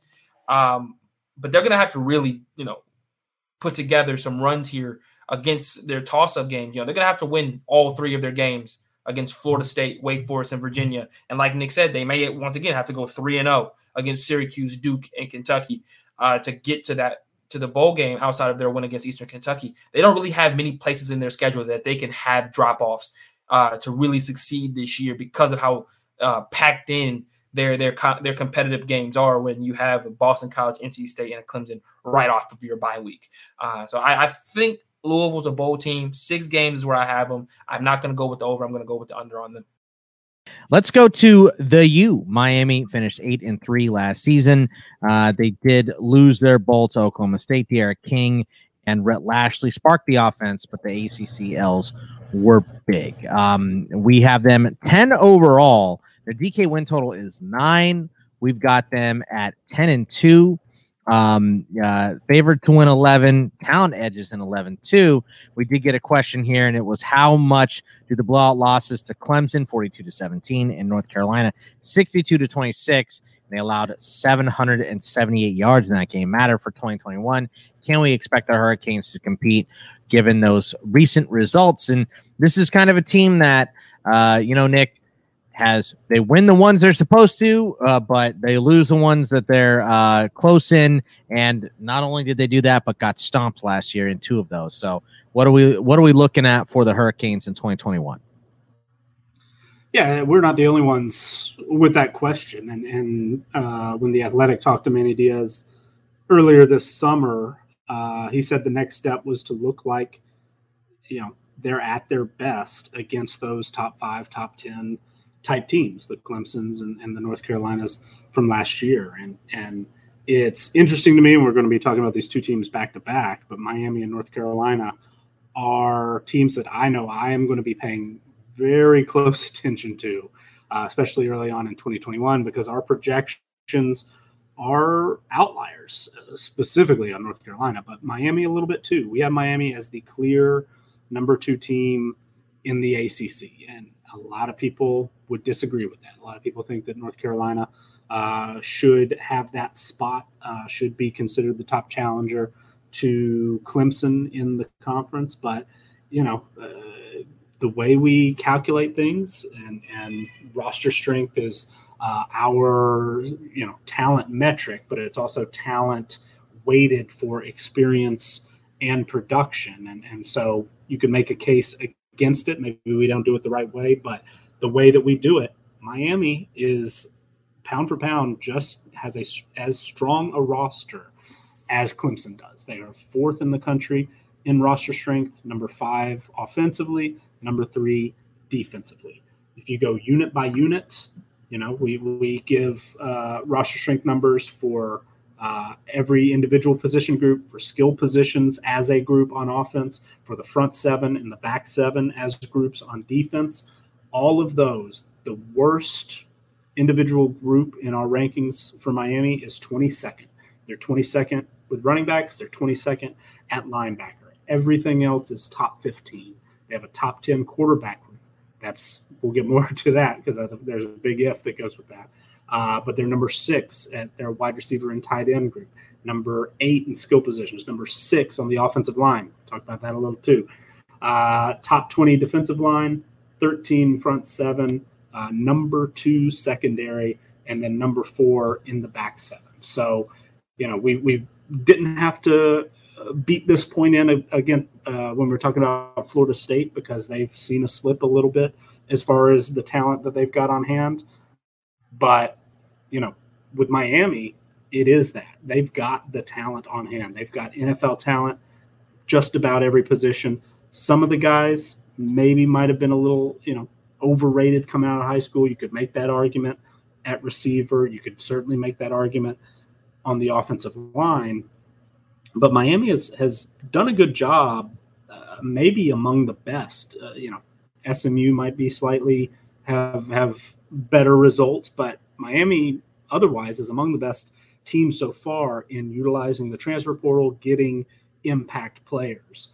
They were able to, get a starting tackle in Jared Williams out of the transfer portal last year. He helped that offensive line improve a little bit. They were still 100th in our O-line performance ratings, but they made some strides in some key spots. Zion Nelson was a true freshman 3-star starter at left tackle in 2019, got absolutely humiliated in that first game, struggled a lot as a freshman, lost his job for a bit, but last year was arguably the most improved offensive lineman in college football, became a top 25 pass blocker in PFF grades as a tackle, an FBS tackle, or a P5 tackle, I should say. And seems like, I've seen multiple people refer to him as a potential future first rounder. They also added Navon Donaldson, who only played a couple of games last year, but was a multi-year starter before that. He was injured for a large part of last season, but still leads the team in games started among offensive linemen with 34. So, you get a continually improving Nelson. You get Donaldson back to full strength. You've got Williams as a second-year starter in the system. They added 2 more transfers, one of which Justice Oluwaseyin was a starter at UNLV, multi-year starter. So, I think we can trust some of these roster numbers. And maybe they're slightly inflated. But if De'Aaron King is healthy, and that's the number one big, huge question of the season, he has the potential to be one of the best quarterbacks in college football. The offensive line, I think, is going to continue to improve. Mike Harley at wide receiver had a real big second half of last season, became, looked like a true number 1. And then they added Charleston Rambo, who in 2019 had a really good year for Oklahoma, took a big step back last season, but has shown, some real promise. Will Mallory, they were having to replace Brevin Jordan as their, the top tight end, even though Mallory was a starter last year. But Mallory now having that spot sort of to his, to himself, could be one of the best tight ends in college football. They, it sounds like, want to find a go-to running back to carry the load. They've got 3 solid options: Cameron Harris, Don Chaney Jr., Jalen Knighton. So, they took a big step forward under Rhett Lashley last year. I do think we might see that year or 2 bump in the second year of the system.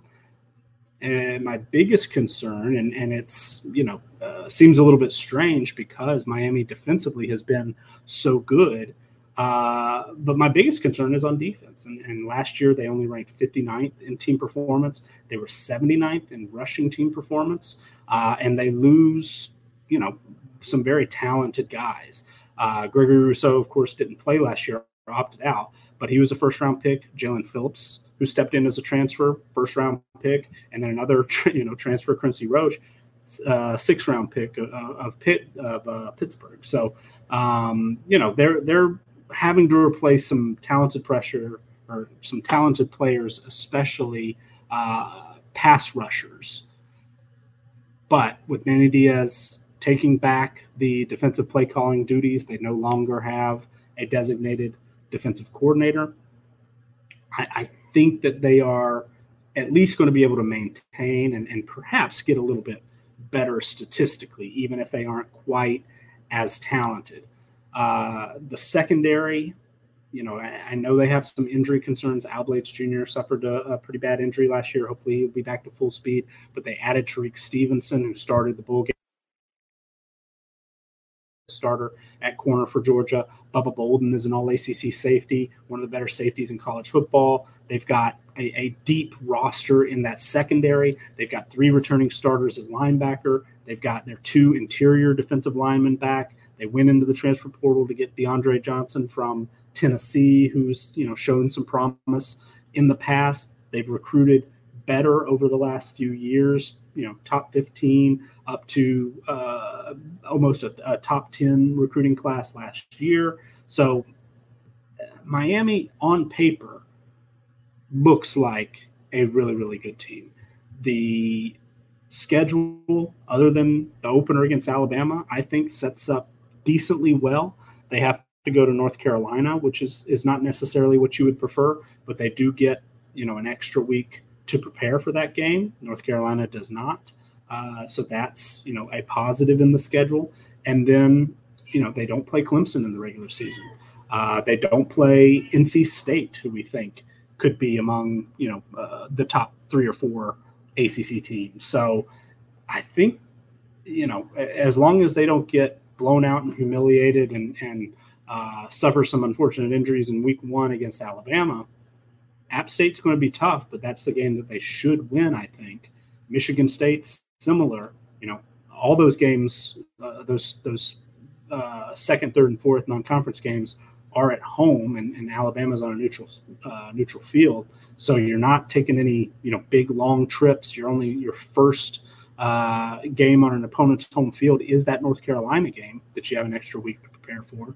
So I think that Miami's in a pretty good spot. If King is not fully healthy, and it sounds like he's pretty close to it, I do have a little bit of a concern.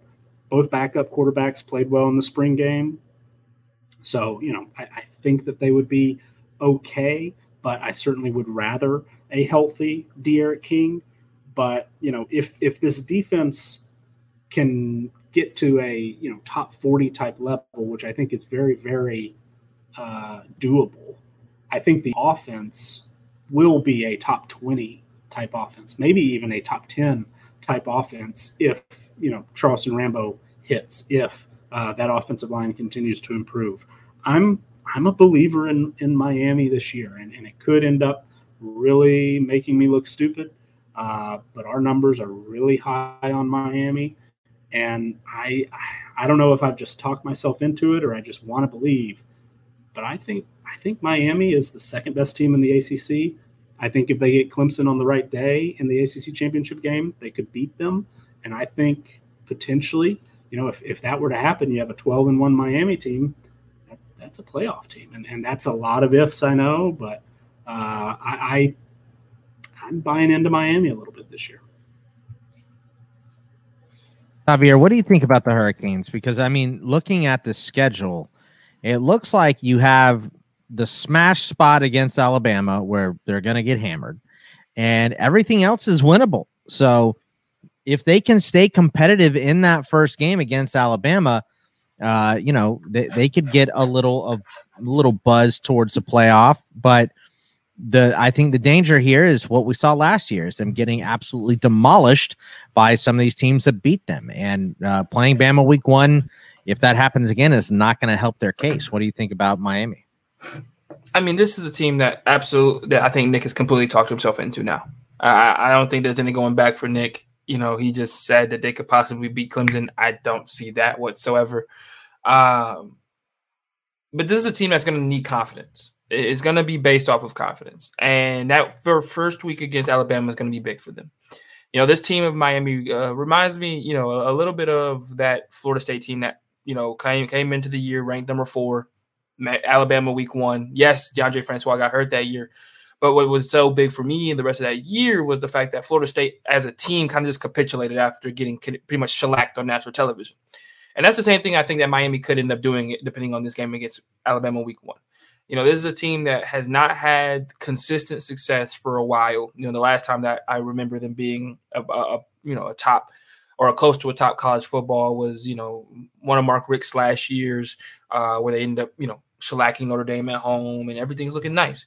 But even in that year, they weren't consistently great. They were good and they got away with it because of the talent on the field. Since then, the talent hasn't been able to get it done. And against Alabama, I don't think it will either. But they've got to compete in that game. They've got to look competitive. They have to. If they lose that game by 30 plus, that could set them up for failure. That is one of those games against Alabama where it is a lose-lose, depending on what happens on that scoreboard. Because if you lose that game to Alabama in a very embarrassing fashion, are the guys going to be able to shake that off by the time they play at App State? Who's going to come in hungry and is going to, look to getting another P5 team on their resume of P5 teams that they've already beaten. And App State's not going to come into that game scared at all because they have nothing to lose. And that's one of those situations when you play at a school that big, if you don't come out to play, you will lose a game to App State. And all of a sudden, a Miami team that Nick, is alluding to could be really, really good, starts off 0-2, and by God, the rest of the season could just, we'll have to just see after that. The same thing goes for right after their bye week for me. At North Carolina and NC State, both 2 games I think are very winnable. But I think I think at the same time, if they were to lose both of those games, it could end up in a pitfall. And that's my biggest concern with what Manny Diaz has constructed at Miami is that they just don't seem consistent or confident enough to play week in and week out. They'll give you 2 weeks of solid football, and then they'll give you 3 weeks of garbage football, winning maybe one of those. And, maybe this is going to be different with Derek King at the helm. Hopefully this year he's not running for his life again for another year. That's another concern for me is that offensive line has to be able to hold up. Because with him being as injured as he has been, I don't see them wanting to put the earnest on him having to run this year. Not only does it hurt his draft stock if he's having to just run for his life and he can't show you what it looks like in the pocket, but I think from a Miami standpoint, they would like for their quarterback to not have to be, a de facto running back for them to win ball games this year. But so for me, I think Miami is a team that I'm much comfortable saying that this is a 8-win ball club. Because they're going to have some losses here on their schedule that just don't make any sense. They aren't as scary as they have been in the past, and I'm just not comfortable saying that a Manny Diaz-led Miami team is going to go and win 10+ games and compete for an ACC title this year. Maybe in a couple of years that's a possibility, but I just don't see it coming all together this year. I will say offensively, they're probably my favorite team to watch offensively in the ACC. They have some really fun skill players. Mike Hurley, Charleston Rambo that comes in. Mark Pope is going to be really fun to watch. Cameron Harris, I think, is a guy who isn't necessarily a lightning in a bottle, but is a workhorse and is going to be a bell cow for them all season. So I really like what they have at the skill levels. And Nick hit around the head. That secondary can be what they leaned on this year from a defensive perspective. They're going to need to with the talent that they lost up front on the defensive line. But Al Blades Jr., before his injury, was having a really good year. Tyreek Stevenson is a guy with uber talent that I was actually really upset that left Georgia. Bubba Bolden is a guy who's been there, who seemingly feels like forever, who you expect at the very least is solidity and solidifies that back end. So if those two pieces can come together, that I still don't think this is a 10-win ball club. I'm comfortable at most saying 9. I still think there's just some morale and some consistency issues that have been that have reared their ugly head underneath Manny Diaz's leadership, that I just am not comfortable saying yet that this is a double-digit win ball club. I think that's fair. Let's go over to NC State, who bounced back from a 4-win 2019 in 2020 to go 8-4 last year, 7-3 in conference, and they won 4 in a row to finish the regular season. A real nice season for them. We have them at 7-5 this year. Their DK number is 6.5. A favorite to win 7. Talent edges in 7. But the question here is, after rebounding, how much of that does have to go with the schedule, Nick? Because they didn't play Clemson or Notre Dame last year. So kind of seems like they just had a favorable schedule. The roster is pretty solid at NC State, but what do we think of the Wolfpack here? I think the schedule is definitely part of it. I agree they have a talented, very talented roster. Dave Doran and his coaching staff have done a great job of recruiting NFL level talent or sort of, getting maybe some under recruited guys who they're able to develop into NFL players. And, last year they had certainly, one guy that fit that mold, and Alan McNeil, who was one of the most productive defensive linemen, especially interior defensive linemen in college football, and goes on to become a 3rd round pick. A lot of people thought, for a lot of last season, could maybe sneak into the 1st round or a 2nd round type guy. But, a couple of guys signed as undrafted free agents. But prior to that, they've had a nice little run of some guys taken pretty high and putting a lot of players into the NFL. So, playing a little bit of a weaker roster, at least missing some of the big time, challengers, favorites in the conference was part of their success, but it wasn't all of their success. And we spend, some time certainly talking about teams that our projections get wrong. And sometimes it's easier to, you remember the big losses and not necessarily the great wins. But NC State, our model treated pretty well last year. We expected a bounce back to a 7-8 win type season, and that worked out for us. So I was really pleased with that. This year, a lot of people, it seems, somewhat anecdotally, listening to other podcasts and seeing some of the rankings in projection models and preseason magazines, that sort of stuff. There's a lot of buzz around NC State, especially since they succeeded last year without their starting quarterback.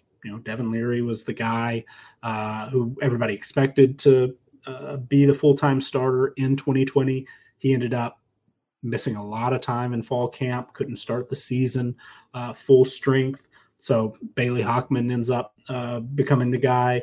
Leary takes over, starts 3 games, unfortunately breaks his leg. Hockman is the starter the rest of the way. And so I know a lot of the positivity right now is, hey, NC State won 8 games last year, and now they've got their quarterback. So there's a real buzz around the program. But this year, just sort of looking at the way our numbers are treating NC State, we don't see a huge drop-off by any stretch. And it's still a very talented team, 29th in roster strength overall, 16th in defensive roster strength. But the schedule, it's not the toughest schedule in the ACC by any stretch. Ranks 56th nationally in our ratings. But, you mentioned that they didn't play Clemson or Notre Dame last year. Well, Clemson's back on the schedule. They get them at home. Xavier mentioned in the Clemson preview how NC State's given Clemson some trouble in years past. And I went back and looked at it, and he was absolutely right. But that was in 2016 and 2017. Since then, Clemson's been pretty dominant in that series. So, that's a game that NC State gets at home. But, we have Clemson favored by almost 4 touchdowns there. So that's going to be tough.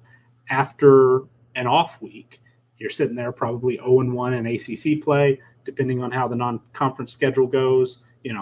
3-2 probably seems about right, maybe even 4-1. But then on the road at Boston College, on the road at Miami, you get a home game against Louisville, which is certainly not a gimme, but then another back-to-back road game. So 4 out of 5 weeks in a row, they are on the road. Unless I am misreading that or have that that's correct. So, that's tricky. It's Florida State and Wake Forest aren't dominating type teams, and we don't expect huge results from them this year, but playing 4 road games in 5 weeks is tough. And then you get Syracuse at home, and then you have to host North Carolina. So the schedule doesn't set up nearly as favorably, I think, this year. And, I don't know. I keep going back to that Louisville example, and this is definitely different because Dave Doeren has been there long enough. I mean, this is his 9th or 10th year. It's not like we're expecting year 2 bump or year 3 regression or continued growth or whatever. It's just kind of, it is what it is right now. But I think that last year, an argument can be made that NC State was not quite as good as their 8-4 record showed. I think, and maybe it's wishful thinking. Maybe it's just thinking we had NC State figured out pretty well last year, so maybe this year we've got a good read on them too. I think this is likely a team that's going to max out at about 7, maybe 8 wins. We only expect 6.5, and our official prediction actually is even a little. Well, we did say 7. We did give them a bump to 7. I thought maybe I did 6 and 6. But that to me seems about the max. Maybe 8 wins. Maybe they find a way to get there. But I don't necessarily see the type of growth to think that NC State is going to be a top 15 type team, a top 2 or 3 team in the ACC. This seems a little bit more of a middle of the pack type team than a second tier ACC team. But there's a lot to like, and if Devin Leary steps up and really plays at a high level, there is room for growth because he's only an 81 rated player according to our numbers. If he throws for 300 yards in 4 of those first 5 games, that number is going to grow, and NC State as a result is going to break into the top 40, maybe top 35 in our rankings. I might be singing a completely different tune by mid-season. Their defense is solid. Number 7 linebacker core, according to our roster strength numbers. Number 15 back 7. Top 25 defensive line, even losing McNeil. Top 30 secondary. So I think the defense is going to be very, very good. I like a lot of the skill position players. Zonovan Knight, Ricky Pearson, one of the best running back duos, certainly in the ACC, maybe in the country. I like Emeka Mezi as their top wide receiver. Thayer Thomas seemingly once a game does something that surprises you, whether it's throw a touchdown pass, make a crazy catch, take a jet sweep or something into a big play. Devin Carter and Porter Rooks, highly, there's a lot to like about both of those guys stepping up and becoming potential impact receivers. The offensive line, Ike Mekwonu, is a dominant run blocker. If he gets a little bit better as a pass blocker, there seem to be a lot of folks out there who think he could be a first-round pick. He's one of 4 returning starters on the offensive line. The projected 5th starter is in his, I believe, 7th year, at least 6th year, 7th year, something like that. So should be solid. And then they added a potential under the radar impact guy and a Division II All-American, Chandler Zavala. So I think the offensive line is going to be solid, but I just keep coming back to thinking schedule was a little weaker last year than maybe we realized at the time. NC State was maybe fortunate in a spot or two. They won a game against Pitt when they were 27% post-game win expectancy. They beat Wake Forest with 41%. So Georgia Tech they beat at 13%, even though that was a 10-point victory. So I think that there's a chance that we see just a little bit of regression, or at the very least, a team that might be slightly better but have the same or a little worse record. So 7 wins seems about right, but 6 and 6 wouldn't surprise me either. Xavier, what do you think of NC State this year? It's I think Nick's right. I think they kind of got lucky with the schedule last year. It looks a lot rougher this year, probably in line to disappoint. But what do you think? Yeah, I mean, they've got a hellacious schedule after their bye week. I think up until then, they have an opportunity to really go 4-1. I think they can beat Mississippi State away. I think USF is USF. I think they can beat Furman and Louisiana Tech in that stretch as well, and their only loss coming to Clemson. But after the bye week, it's going to be a struggle. To start off with at Boston College and at Miami is just awful. And then, you get a break by playing Louisville in the following week. It's really going to be one of those situations where that 3-game stretch between Florida State and Syracuse, they've got to pretty much win out. You would think to get to a bowl game or solidify themselves as a bowl team, and to get over their DK win total. With that being the case, I'm going to go with the under. I think this is still a 6-win ball club. I think this is still a team that can get to a bowl game and make it. But I'm not on the train of this as a team that's going to jump from the really good year that they had last year and compile that to have another one this year. I'm much more on the fence about that. I'm much more pessimistic about that. And I think more so you're expecting a team like an NC State that played a little bit more of a cupcakey schedule. That they got away with it a little bit last year. This year they're not going to have that kind of a luxury to lean back on. But regardless, I still think this is a bowl team. I still think that they're good enough to win 6 games. And their schedule, really, when you look at it, if they're able to handle business in their non-conference to start the year off, and they really are able to start off 4-1, then all you need is 2 wins. And then you've got, a bountiful amount of games to go get against teams outside of really Boston College and Miami. I would think, in North Carolina, that I think that you can absolutely compete against and go get those 2 wins again. So you really have, if we take away Boston College, Miami, and North Carolina, you have Louisville, Florida State, Wake Forest, and Syracuse. I think you can find 2 wins out of that to go get you to a bowl game. So I think NC State's a bowl team. And I actually like what NC State's been able to do. They've been able to kind of stay around the middle part of the conference for the better part of the last couple of years, bringing in some, having and really maturing some talent. Bradley Chubb is a guy who didn't come in really necessarily highly ranked. Ryan Finley was a guy that didn't necessarily come in highly ranked out of high school. They've been able to mature that talent and turn those guys into to where they're able to have a team where they're able to maybe go 9 wins or again get on the cusp of a double-digit team later on. But they've done a really good job of stopping themselves from completely bottoming out and being a really bad team. And they've been able to kind of stick to about 6 wins a year plus for a while now. So I think NC State's been doing a good job. They continue doing a pretty good job on the recruiting trail, finishing 35th nationally and 7th in the ACC over this past year. So yeah, I like what NC State's going. I think once again, they're another team or another year, that they end up in a bowl game.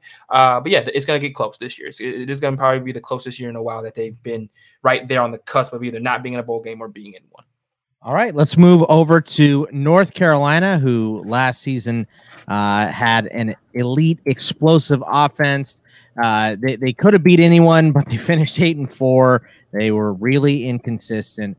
DK loves them this year, got them at 9.5 wins.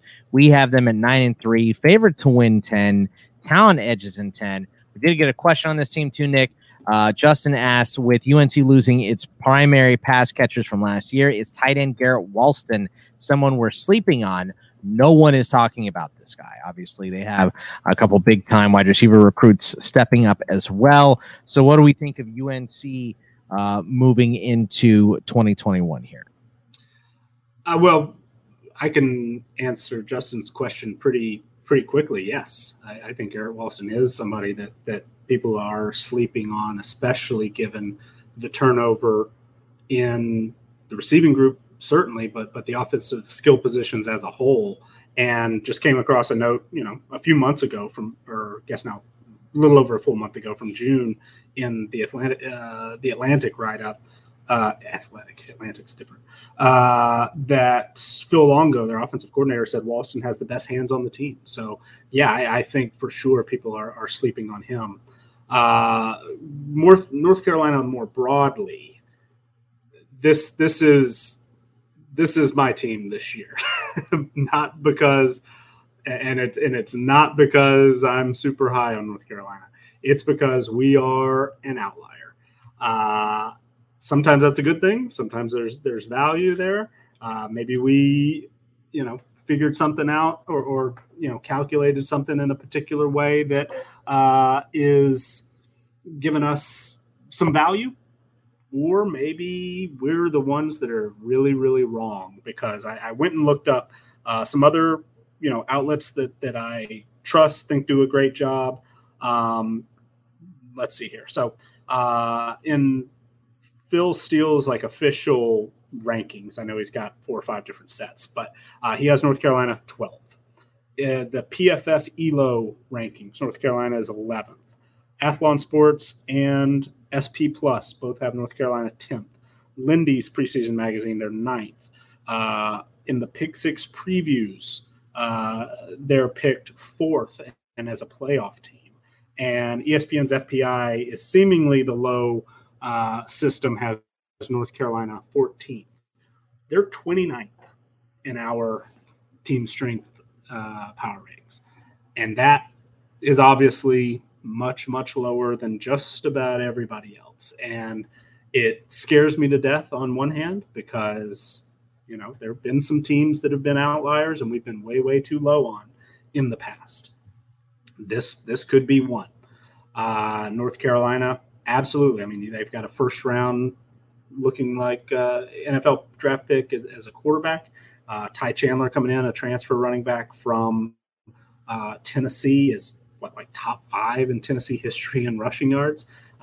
So seems like a pretty solid performer. Josh Henderson, pretty highly rated guy. Kamaro Edmonds is over a 90 rated player, according to 247 Sports. Elijah Green is apparently the fastest running back on the roster, according to Longo. He's also, was praised for his work ethic. So it seems like they're going to be able to offset some of that rushing production. But Michael Carter and Javonte Williams were amazing last year. I mean, North Carolina ranked 5th in our rushing team performance ratings last year. Both guys well over 1,000 yards. Just incredible to watch how well they played. At receiver, it's similar. I mean, Sam Howell, again in The Athletic, said that Josh Downs will be a first-round pick, that he's the best player that Howell's been around. Okay. I mean, if you talk to CFF folks, and I know Justin is a CFF guy, people are really, really high on Josh Downs. He was, a high 4-star type player. He exploded in the Orange Bowl against Texas A&M, but he only played 74 snaps last year. He played 10 games, didn't get a whole lot of work until the bowl game. Plus, he's also been dealing with a foot injury, missed all of spring. It sounds like he's going to be back, but he had surgery in April. So, a foot injury is not what I want a wide receiver to be dealing with, for sure. Coffrey Brown, I think, has a chance maybe to push Downs as that number 1 receiver. And he had some injury issues as well, had a low body injury and missed spring practice. Bo Corrales is a guy who is built like an NFL receiver, 6'3", 200+ pounds, is a, go up and get it kind of guy. He missed a large portion of last season with a low body injury. So, all 3 guys who they're expecting to come in and take over for Daz Newsome and De'Ami Brown, 2 guys who were drafted last season, if they've got their own level of concern. And certainly I think all of them have high ceilings. I think Chandler at running back and all those guys I mentioned have high ceilings. I think the receivers have high ceilings. Emory Simmons, we've seen do some good things in the past. I've read some good things about Gavin Blackwell, true freshman coming in, highly rated guy. Apparently he was also a high school teammate of Sam Howell, played together a couple of years there. But I've got some concerns. The offensive line, I know all 5 guys are back. I've heard plenty of good things about them. I know Joshua Ezeudu, the left tackle, is apparently the one that most people are excited about. All 5 starters back, and they paved the way for all those rushing yards, helped Sam Howell, gave him a little bit of time, still can improve in pass protection, I think. But there's certainly reason to be excited about. But I always reference, I read this. Another source, that I like a lot. I mentioned before on the podcast, the QB School with JT O'Sullivan provides a good opportunity to get some all 22 looks, and has some, he'll sit down and watch the full game and kind of talk about it as it's going on. If you're a Patreon supporter of him, and he did the North Carolina versus Notre Dame game, and it's just one game, and against one of the best defenses in college football last year. But this is a guy who played more than a decade in the league and is a high school coach now, knows what he's talking about. So I trust him, and I could see it as he's describing it as well. But I just want to read some of the comments about the offensive line as we're going. And he's not a guy that's just going to badmouth a team or badmouth a player or anything like that. It's just reacting as he sees it. And here's just some of the comments that he mentioned. Center's getting murdered. What is he doing? They're either not good up front or they're overwhelmed. Where are you going with the ball? I mean, there's just, time after time, just things are just not, clicking. Talked about confusion in the RPO game. Is it coaching? Is it blocking assignments between the offensive line and the running back? There's so many missed assignments. So, again, that's just one game, but I've watched a dozen or so where he's done that.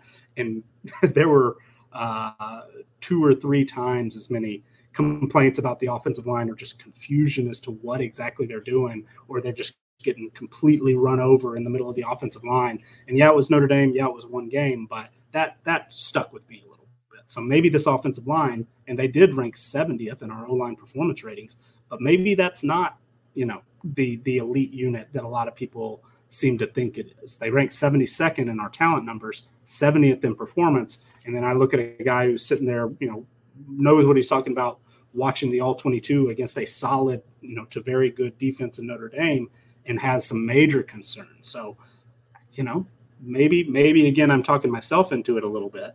And I know Sam Howell is one of the best quarterbacks in the country, but I've got questions at every other level of the offense. The defense, oddly enough, because they ranked 82nd overall in team performance, 75th against the pass, 86th against the run, I actually have fewer questions on defense. They just have to get better.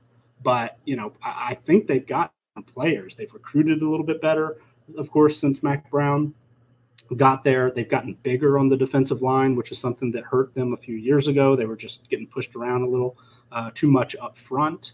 But, they've got some sort of hybrid guys, edge players who can do some good things, guys like Tamon Fox, Tyron Hopper. I know they lost Chaz Surratt, who was super, super productive and obviously talented enough to be a third-round pick. But it sounds like Jeremiah Gamel's a linebacker that a ton of people are excited about, think can step in and provide a lot of production. The cornerback duo, Storm Duck and Tony Grimes, is arguably the best in the ACC, and then throw in Kyler McMichael into that group. He's highly rated according to our numbers, a transfer from Clemson. They're experienced at safety and nickelback. I think I can see improvement defensively, and our numbers don't love Jay Bateman, despite some solid performance numbers at Army. He's only 93rd in our defensive coordinator ratings, but I think there's enough to work with where they're gonna improve a little bit. And I think the offense, I think Phil Longo is a great play caller. I mean, he's 7th in our offensive coordinator rankings, but I don't know. I've got some questions about the offense, and we are probably too low. If we're 15 spots behind everybody else, there's probably something that might be a little bit off for us. Our numbers do take into account a 3-year and 5-year weighted team performance window. I think that's what's, pulling North Carolina down a bit, because they're 10th in roster strength overall, 8th on offense, 17th on defense, but they're 25th in 3-year weighted team performance. They're 32nd in 5-year weighted team performance. And that does take into account finishing 16th last season. So, they were a good, not great team last season, but I think our numbers don't just quite trust them yet. And then one I'll end on this, but the last thing that gets me to think, okay, maybe we're the right ones. I don't know. Last year, they only beat 3 teams with a winning record. They lost to 2 non-winning teams in Florida State and Virginia. So they, weren't beating everybody they were supposed to. And then 8 of the 10 losses under Mack Brown have come by 7 points or fewer. Are close losses, luck, or is it bad coaching? If it happens 8 out of 10 times, I worry a little bit. So all that said, North Carolina we could look like idiots. Maybe they're a playoff team. Maybe they're, an ACC championship caliber team. I will absolutely admit it if it happens that I messed something up in our calculations or we underrated somebody or something. But maybe I'm just looking for reasons to justify us being really low on them. But we're lower than anybody else, and I kind of believe it. Xavier, what do you think? I mean, because with UNC here, they're getting a ton of buzz in the preseason here, like Nick said, and I just don't know what to think. I mean, they're a solid team, but do they have enough to challenge in this conference? Oh, no, they don't. No. I think that this is a team that, genuinely speaking, I think if everybody returned this year, this would probably be the second best team in the ACC. Definitely could contend for a title. But this team, like I've said this before, this team reminds me a lot of the Georgia team a couple of years ago, where Jake Fromm lost all but like one of his receivers as he was going into his junior year. Georgia struggled through that year, got upset by South Carolina at home. And I feel like it's a similar vein when it comes to Sam Howell on the offensive side. He's essentially lost almost all of the returning production he had at his skill level, at the skill positions. And this year it's going to be completely on him to really put the pieces together and make people look good. Daz Newsome, De'Ami Brown, Michael Carter, these kind of guys, they at times made Sam Howell look better than he was. Just call it what it is. That two-headed monster of Michael Carter and co. I can't remember his other name. Was it Javonte Williams? I'm pretty sure. Was able to really, they dominated on the ground.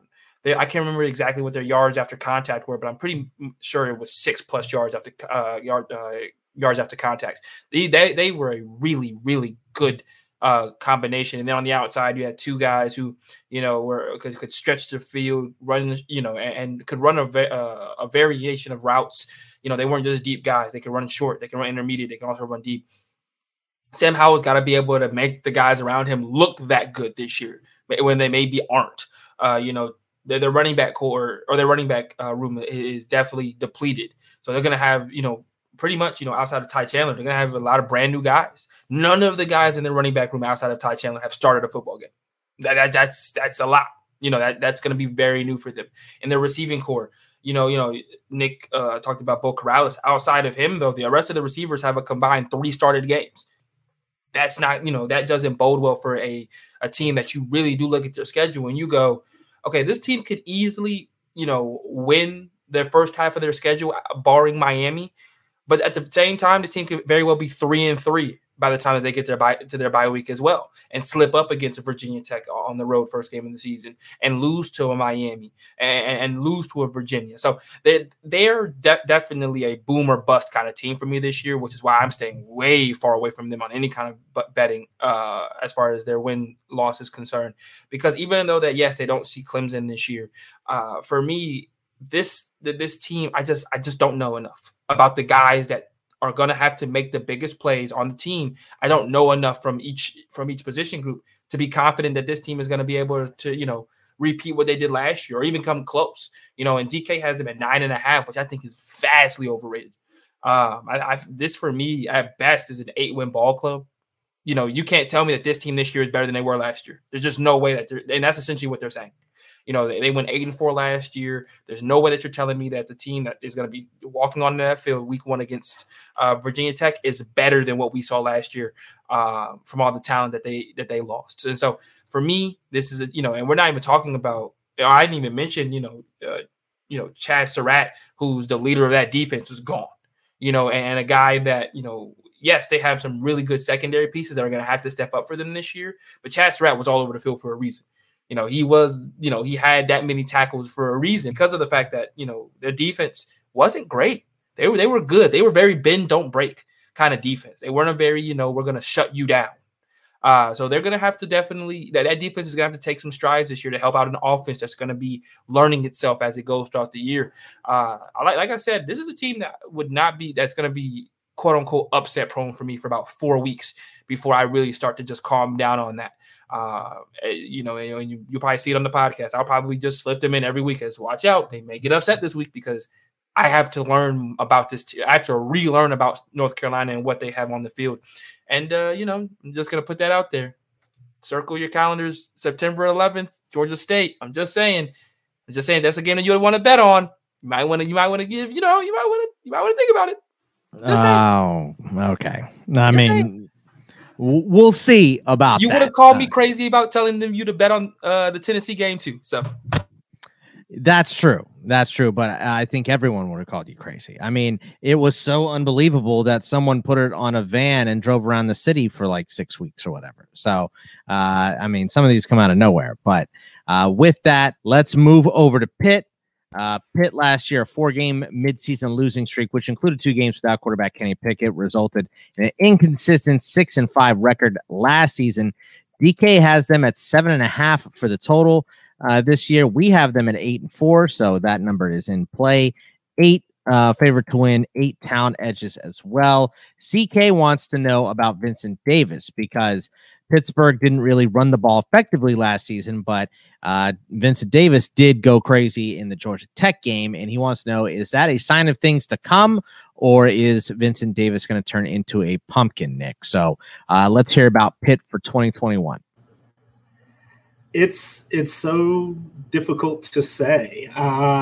Vincent Davis was the starting running back last year. He is bolded in our FBS team profile depth charts. He got the most starts. He certainly played the most snaps, played over 500 snaps.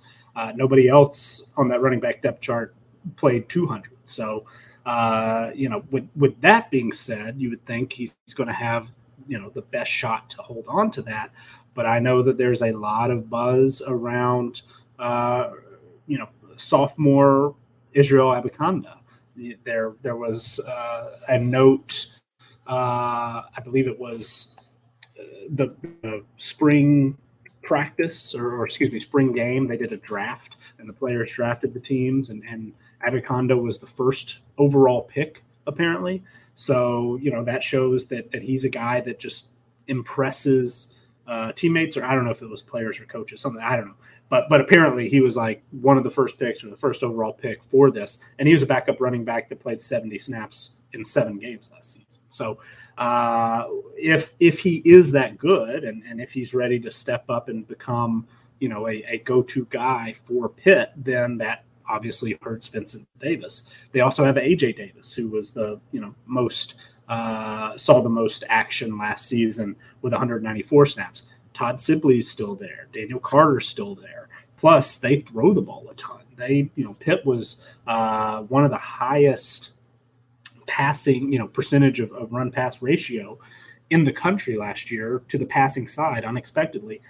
And still, they ranked 83rd in our passing team performance, but that was a little bit better than the rushing output, which they were 101st in our rushing team performance. So Pitt offensively is a little bit of an enigma. It's difficult to figure them out.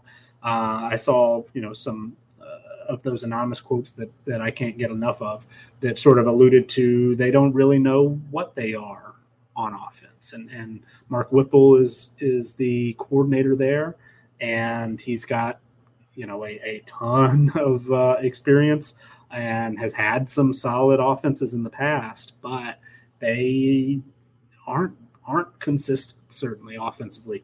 One thing I am excited about, they added Brennan Marion as wide receivers coach. He's been an offensive coordinator in the past. He's had several, articles written of the go-go offense when he was at William and Mary, at Howard prior to that, and just has done some really innovative, exciting things. And I wonder, is he going to be in a position to influence Whipple and the offensive coaching staff when it comes to play design, play calling, because we've talked about him several times on the show. He is a rising star in the coaching profession. So I'm interested to see how that shakes out. I'm interested to see if the wide receivers can take another step under Marion. Jordan Addison was one of the best true freshmen of any position last year in college football. Certainly, just from a statistical impact, emerging as one of Pitt's basically co-number one, we would say, with DJ Turner last season, but was certainly looked at times like a future star. And then every once in a while, Shockey Jacques Louis will pop up and have a huge game. Tysier Mack, I watched a replay of a couple of Pitt games this week, and what was it, against NC State maybe? I don't know. Sometimes they run together, but back-to-back plays just had impressive leaping catches. So they've got some guys who can jump up and make a big play or have a big day, or Addison can be a go-to guy with a lot of targets, a lot of receptions, that sort of thing. But they just aren't consistent. Kenny Pickett is probably, by this time we kind of know what he is. He is a super senior starter with 36 games under his belt. He's had some injury issues here and there, and just like everybody else, he's had some consistency issues. But he's a solid option, and I think that Pitt's going to be, they're going to be maybe a little better than the stats would suggest. Offensively, this doesn't seem like a triple-digit offense, but it doesn't necessarily seem like a top 50 offense either. But we know, of course, that Pitt defensively is a pretty sure thing. I mean, they've led the nation in sacks the last 2 years. They've been among the national leaders in rushing defense. There was a quote in the athletic piece where somebody said, "People can't run the ball on us." Well, that's a pretty big statement, but it's been true. I mean, this was our number one defensive line in our performance ratings last year. They led the nation in havoc rate last season, 22.4%. They led the nation in tackles for loss. Against running plays, 19% of the time opponents were tackled behind the line of scrimmage. That was the highest rate in the country. And then they got better as the game went on. They allowed an average of 3 points per game in the fourth quarter, which, of course, led the country. So defensively, they are have a proven track record. The only bit of concern is of the, 6 Pitt players that were drafted last season, 5 of them were defensive starters. And that doesn't include Paris Ford, who, at times played like an All-American, who ended up signing as an undrafted free agent. So there's a lot of turnover on defense. There's reason to think that maybe they aren't going to be quite as dominant, especially in the secondary. But, there are some reasons to be optimistic that this is a unit that continue to play at a high level as well. The linebacker core looks pretty good, top 15 in the country. Phil Campbell, Cam Bright, both 93, 95 type rated players according to our numbers. Kalijah Cansey was one of the most productive interior defensive linemen in the country last year. PFF had a note in its preview that he was the only one of 3 Power 5 interior defensive linemen that ranked in the top 10 in their grades, both against the run and the pass, and the other 2 are now in the NFL. So, the middle of that defense should be solid. And Marquise Williams at corner gives them somebody to build around in the secondary. Damari Mathis, if he's able to come back from missing last year with an injury, that should be a pretty good duo. I think they're going to be fine on defense. But, again, I love an anonymous quote, and this one is kind of chopped up a little bit, but I thought did a really, really good job of kind of pinpointing Pitt. They're consistently inconsistent. Pitt wins 1 game that they have no business in winning and loses 3 it shouldn't. That is Pitt to a T. That's Absolutely. the concern. And that was in the Athlon preview. And I believe Stephen Godfrey puts those quotes together and he gets some really good insight. But that's a great way of putting it. And, is this a team that can go 4-0 in the non-conference? Absolutely. Is this a team that might lose to Tennessee and Western Michigan? Absolutely. Is this a team that could lose to Georgia Tech in that ACC opener? Sure. Is this a team that might be the ACC's best bet to upset Clemson? Probably. So they're a very, very difficult team to project. And it's hard to, really trust our numbers because sometimes, they knock off somebody they're not supposed to. Sometimes they lose to 2 or 3 teams that they're not supposed to. But the schedule is manageable, 64th in the country. That's on the very low end of our ACC rankings. I think it's second, the second easiest schedule according to our calculations. Fourth, but not big of not much of a gap there. But being in that 60s range is certainly a manageable schedule. 7 3/4 wins are projected average. I did round that the other way. No, I'm looking at the wrong thing. It's late. We're 3-something hours in. So 8 wins is the prediction. 7 3/4 wins is the projection. 5 wins in ACC play, but that means that they're going to knock off one of North Carolina, Miami, Clemson, Virginia Tech. Yeah, that seems doable. But this is also a team that, would we be at all surprised if they finish 6-6?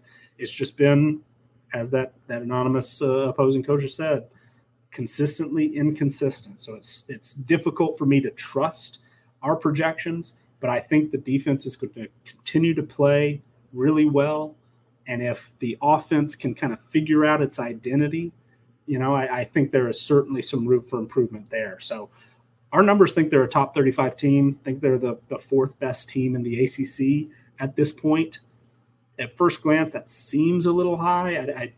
This doesn't just opinion and thinking about where I would slot Pitt in a top 50 list.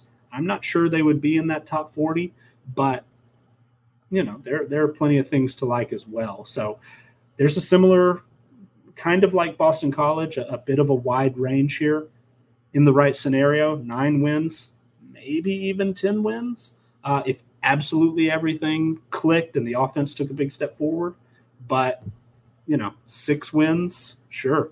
5 wins if the defense just crumbles with so much turnover, wouldn't shock me either. So 8 wins is the prediction, is the projection, but Pitt is a difficult team to nail down for sure.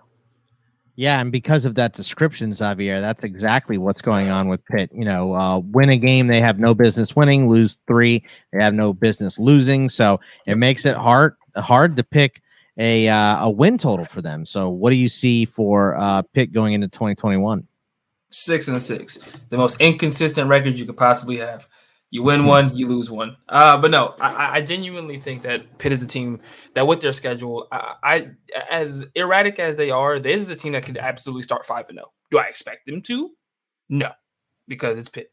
But is it possible for them to start 5-0, 4-1, and really just have to win a game down the stretch? Which you look at the second half of the schedule, and I'm circling that Duke game as the game that gets them over the hump and gets them to that 6th victory.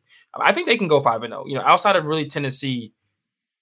They should win every other game on this schedule. Maybe Georgia Tech is a more improved team by week 5, and maybe, I'll come back and, disagree with my own statement by that point. But you look at UMass, you should win that game, especially with it being at home. Western Michigan should win that game with it being at home. New Hampshire, same thing. So that's 3 wins right there. And I do think they can go into Knoxville and win that game with a team that, at the moment, doesn't necessarily have an identity yet. And Georgia Tech, who's an ascending team, but I don't think is where Pitt is just yet. And I think that gives them 4 wins, possibly 5, to start the year off. And like I said, Duke and Syracuse, those are the 2 games that they have to win in the second half of the year to get to that, that bowl game. You guys know my infatuation with Kenny Pickett. I think he's one.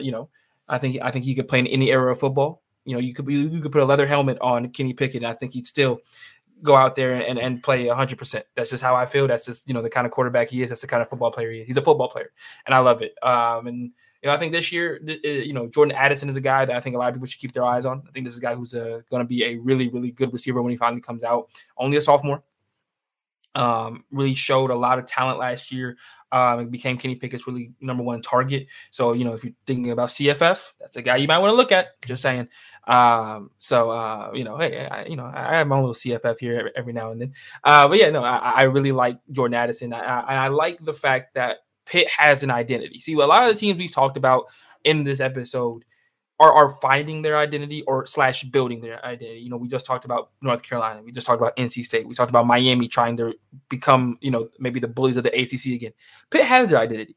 We're going to make it ugly. We're going to try to win ugly week in and week out. If we win a game, it's going to be 24-20. If we lose a game, it's going to be 35-31. We're going to make it ugly. And that when you do that week in and week out, we talk about this with Iowa. Iowa does it a lot of it better than Pitt does.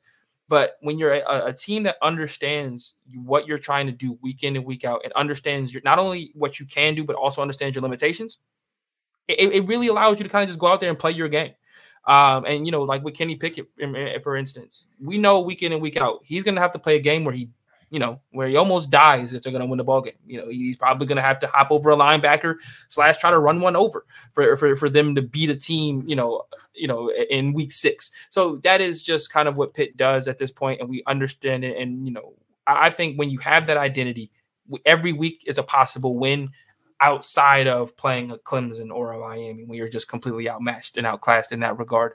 But hey, like I said, I think this is a 6-win ball club. I think they more than are capable of getting to a bowl game. Like I said, I think they can start off 5-0 and then they only need one more win.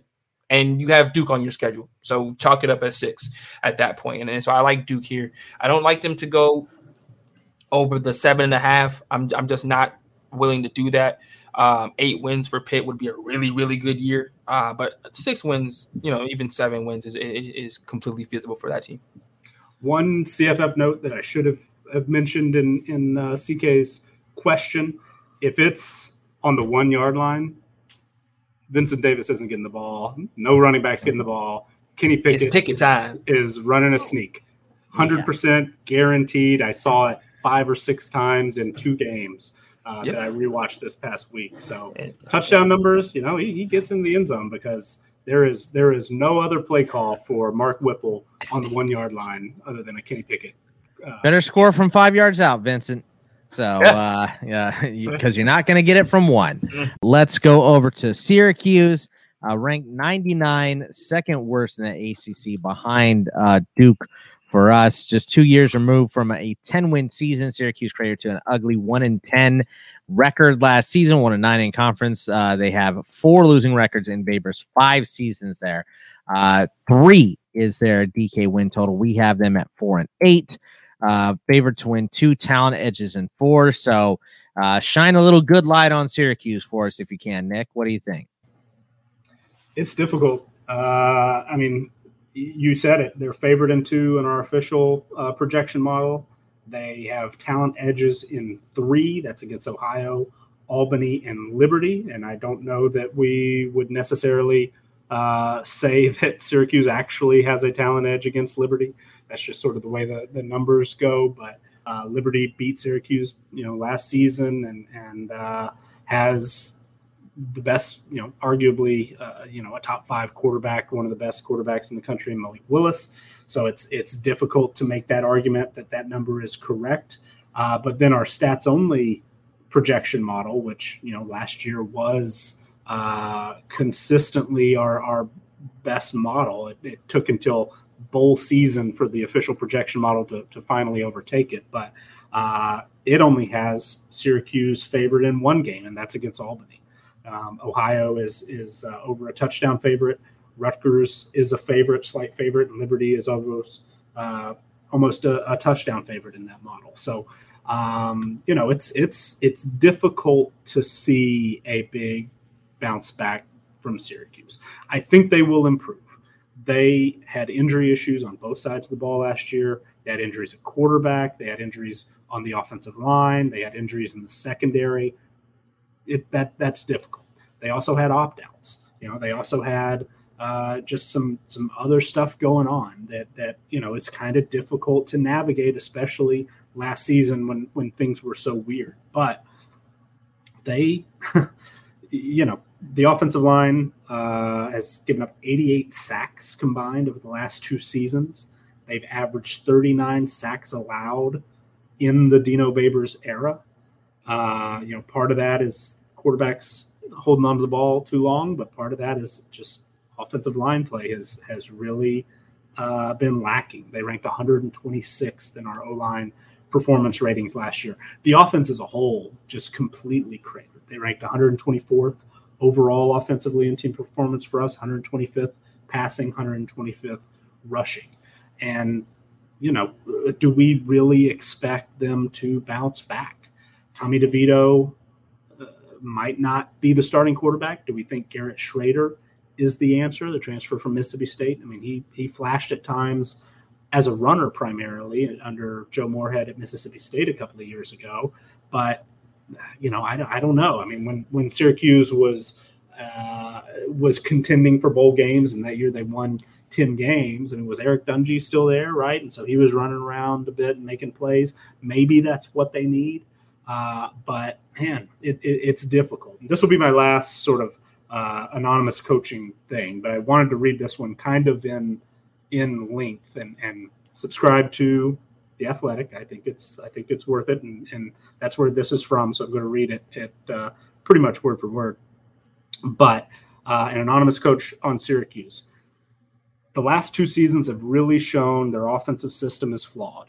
They don't have the personnel up front to protect their QBs, and they haven't had anything in the pocket that really threatens you. They're predictable since they don't utilize tight ends and don't have a ton of creativity in their offense. It's stale.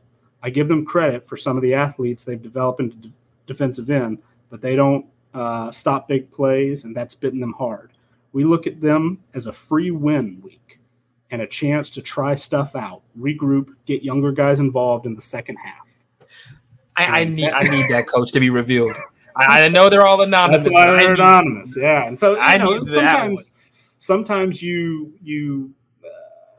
the guy in that situation or coach in that situation might not pull punches. Sometimes they'll sugarcoat things a little bit. Sometimes they might mislead you. I mean, I think the ACC is why I've mentioned several of them in this particular show, has had some pretty insightful ones. That's about as insightful as it gets. I mean, we see them as a free win. Their offense is flawed, and they just don't have the personnel to run it. I mean, I think even if I were trying to talk myself into Syracuse thinking, man, this offense used to be so good, reading a thing like that makes me think, you know what, this just, unless they change something, unless they change their offensive identity, or unless Garrett Schrader takes control of the job and sort of adds an element that they've missed with DeVito being the guy the last couple of years, or Rex Culpepper, who stepped in and started a lot of games last year, then I see very little optimism. I'm not optimistic at all that they will bounce back. They've been able to develop some defensive players, as that coach mentioned. In the secondary, they had 2 guys drafted, Andre Sisco, Ifitu Milifanu. Trill Williams was an undrafted free agent, so all 3 of those guys in the secondary are gone. That's an area of concern. They do have 4 starters back in the secondary because of injuries, but all 4 are sophomores, so they're not highly rated according to our numbers. They didn't produce as a super high level last year. Syracuse was 84th in our defensive team performance overall, 83rd against the pass, 106th against the run. Their area of strength is the front 7. They rank 36th in our D-line ratings, our talent ratings. They rank 36th on the front 7, 45th at linebacker. Those 3 areas are the highest, the 3 highest ratings. Only quarterback, with DeVito being a relatively highly rated guy coming out of high school, he and Schrader both, so they're 84, 85 rated players according to our projections. That seems a little high on both of those, quite honestly. But quarterback is the only other position group that's top 50. In fact, it's the only other position group that's top 65 nationally. So I don't see it with Syracuse. I know we've got them, favored in a couple of games. Rutgers is one of those. I don't know. I think if I were personally just setting a line and not relying on our model, I might think Rutgers should probably be favored in that game. I certainly agree that they shouldn't be favored in any ACC game. They don't play Duke. So, 4 wins seems really, really difficult. Seems like too many to me. I absolutely would say the under 3 is the way to go here. This is not one I've bet myself, because our projection is, of course, on the other side. Our prediction is 4-8, but that even to me seems too high. I mean, 3-9 seems like the ceiling for Syracuse for me this year. What do you think about Syracuse? Do you think they can get on the right track again here, Xavier, or is this going to just be a brutal showing yet again? I think this might be Dino Babers last year. It's going to be rough. It's not favorable for them at all. Their non-conference schedule is not easy. We talked about how good Ohio could be this year. We talked about Rutgers being a much improved team. Albany's really the only guaranteed win in their non-conference schedule. And then you look at it from there, and I mean, it's hellacious. I'm sorry. They have the worst situation. Now, they might not have the toughest schedule in numbers, but they have one of the worst situations in the ACC. You have, not only do you get, Clemson, Virginia Tech, and Boston College in a 3-game span, but you also have the latest bye week of any team that we've talked about so far in the ACC in November 6th, which means it's going to be a war of attrition until you can get to that bye week, until you can get to a place where, you're able to rest and regroup. And for some teams, especially teams like Syracuse, a bye week typically does them really good from a regrouping standpoint. When you're a team that's not very, that doesn't, win a lot, having a week to regroup, to kind of boil down the season to, all right, guys, we need to win the next 6 games, or all right, guys, we need to win the next 7 or next 5 or whatever. It really helps to be able to, when you're a team that doesn't, that might be 2-3 at that point, to be able to regroup and get back to 500 the very next week. They have 9 straight games to play before they get to a bye week. So if it starts off bad, it could just snowball from there. And for me, I'm really concerned if Tommy DeVito can even play the entire year. His health has been in question the entire time he's been at Syracuse due to the fact that their offensive line can't hold up for anything. And when Tommy DeVito has time, he looks like a pretty good quarterback. That's the only issue when he has time. Taj Harris is a receiver I really like. I think that they have some talent. They have some talent on the outside. They've had some talent in the last couple of years at the receiver position, but you don't really hear about them because they're not getting the ball to them because they don't have enough time in the pocket to do so. So I'm not positive when it comes to Syracuse football this year. Dino Babers has got to be really sweating it this year. Every game he's got to be sweating it because he's got to have one of the hotter seats in college football at this point. With the lack of success he's been able to have since that 10-win year. This will be going on 3 years since that season. So really the nostalgia effect is probably worn off by now. So if you're Syracuse and if you're a Syracuse fan, you're gonna be sweating it every single game because I am not too confident about them going into this year. I know they have 3 games is the over under for them from DK. I don't know. I don't know. I'll say over just because I feel like 3 games is for a P5 team. You're almost expecting 4 to be the baseline for a lot of P5 teams. But with that non-conference schedule, I can't guarantee that they'll beat Ohio, Rutgers, or Liberty. Last year I picked Liberty when we talked about this game, so I'm not so sure that this is a an opportunity for them to even get a win. If they don't get them in the non-conference, finding them in conference is just magic at that point. Going to be rough. Going to be a rough one for Syracuse. I think we can all agree on that. Let's go over to Virginia. A 44-41 win over North Carolina. Snapped a 4-game losing streak for them last year and sparked a 4-game win streak in an up and down 5-5 campaign. But 6.5 is their DK win total. We have them at 6-6. 5 favorite to win in 5. Talent edges in 7 here. So what do we think about the Cavaliers for 2021, Nick? When I was putting some of those numbers together, seeing like games that, each program was favored in the ACC, especially the talent edges and the Prism stats only model, projection. I thought it seemed a little bit backwards, and both of those talent edge and the stats only model, that's the only thing that each of those takes into account. Talent metrics on the one side and stats on the other side. So home field advantage is not a thing. So that, sometimes can give us a little bit different numbers when you add it all up, if there are otherwise projected to be toss-up games. But I was surprised that Virginia was, showing a talent edge in basically half of its games, because we don't think of, Virginia as being a great recruiter necessarily. They don't go out and get, or over half their games, seven talent edges.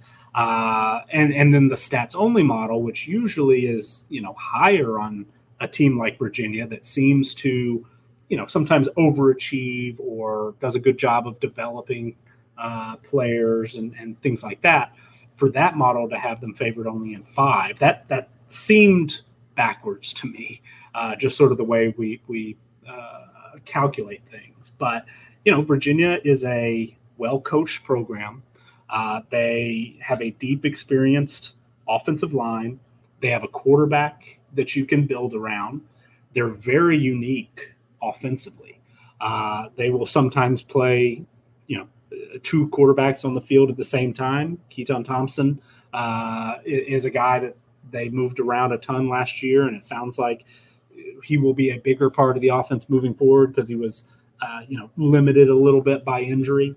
But Brennan Armstrong is somebody, who has, I think, all ACC potential at the quarterback position. I think he's a better runner than a passer, but, I think he does some good things in the passing game as well. Unfortunately, he won't have their who I think is their best receiver, because Lavelle Davis, who had some big games and big moments at times as a 6'7" true freshman last season, seemed like he was going to be, maybe a rising star in the ACC, but unfortunately suffered an ACL tear in April, and looks like he's going to miss almost, if not all, the regular season.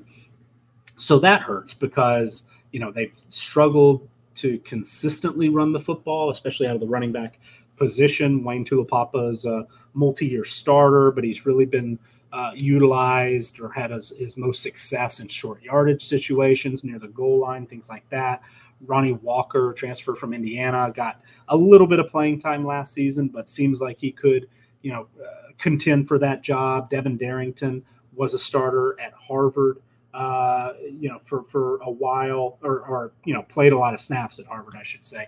Had some success there. Was actually mid to 3-star recruit coming out of high school. So not your average FCS transfer that's just sort of an unrated player or former walk-on level player. He was, pretty solid recruit. So they're all seniors. Somebody I think is going to step up. If not, they'll figure it out. But I think with Armstrong and just sort of the unique things they do, different personnel groups that you're not going to see everywhere, different formations you're not going to see, they figure it out. Last year they won 5 games. They beat North Carolina. Were able to finish strong. It's hard to count out Virginia, and part of the reason is they were one of those teams like North Carolina is for us this year that everybody thought a couple of years ago was going to pop up and be a contender in their division in the ACC. Our numbers didn't see it. We've changed some things. We've changed some things since then that hopefully will do a better job of capturing a team like that. But, I'm always cognizant. Are we underrating Virginia? It's possible this year, but, I also don't know that it's super likely, because returning production in a year that seemingly everybody brings back a lot, they rank 109th overall and 121st on defense. They were hit hard by guys leaving, either, for NFL opportunities, which they didn't have any players drafted, but Charles Snowden and D'Angelo Amos were undrafted free agents. But guys like Zane Zandier and Robert Snyder, Brenton Nelson, Matt Gamm played a lot of snaps. Richard Burney, all of those guys were, if not starters, and Snyder wasn't a starter, but he was a guy that contributed in other ways. That's a lot of experience leaving, it's production leaving, and this isn't a team that, as we said, recruits at a real high level. You kind of wonder, are they going to be able to fill those holes, especially in a year where they're going to be playing teams that are a lot more experienced and more talented in some instances. I know we mentioned the talent edges earlier, but they're still heavy at a disadvantage in talent numbers against North Carolina, against Miami. Even they're underdogs in that metric against Georgia Tech and Pitt. So it's tricky for me. It's difficult for me often to put, to get my head wrapped around what exactly I think Virginia, can and should be. But this year they're ranked 67th in our numbers. Most of the time that would seem low to me. This year, unless Armstrong can really elevate the offense as a whole, that seems about right, because not sure exactly the running back situation. They're going to need somebody to step up and be a game breaker at receiver because Davis is not available. Billy Kemp catches a ton of balls, targeted a ton, but isn't necessarily a dynamic player. The offensive line graded out really, really well last season, 11th in our performance rankings, but it's not necessarily, I don't know. I'm not articulate, obviously, or articulating it well here. But Virginia is a difficult team for me to nail down. I think they are a bowl contending team for sure.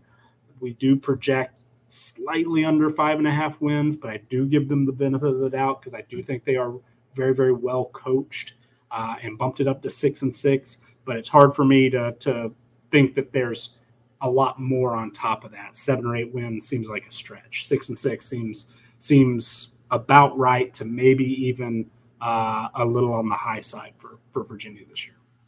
Yeah, Xavier, I mean, they seem like a borderline bowl team, I think would be a way to describe them. What do we think of Virginia for this year for you? Yeah, I couldn't agree more with that statement. I think that borderline bowl team is exactly right. I think when you think about their non-conference schedule, William and Mary and Illinois are 2 very winnable games. I think BYU will be a worse team than they were last year, so I think that's also a very winnable game, although they get them later on in the year, and they have to go to Provo. I think that's still a very winnable game for them to do. Virginia is one of those teams for me that is just steady. They may be a team that goes 6-6, but they win the games that they're supposed to, and they lose the games that they're supposed to. That's what they do. And in some years, obviously, they were able to put it all together, like a couple years ago when they went to the Orange Bowl, but every week that Virginia plays, I feel like, they'll lose to North Carolina and then they'll beat Wake Forest. And I don't ever feel like when it comes to Virginia, they're a team that loses games that they're not supposed to be losing. So Wake Forest, I expect them to win that. Duke, expect them to win that. BYU, William and Mary, Illinois. That's 5 right there.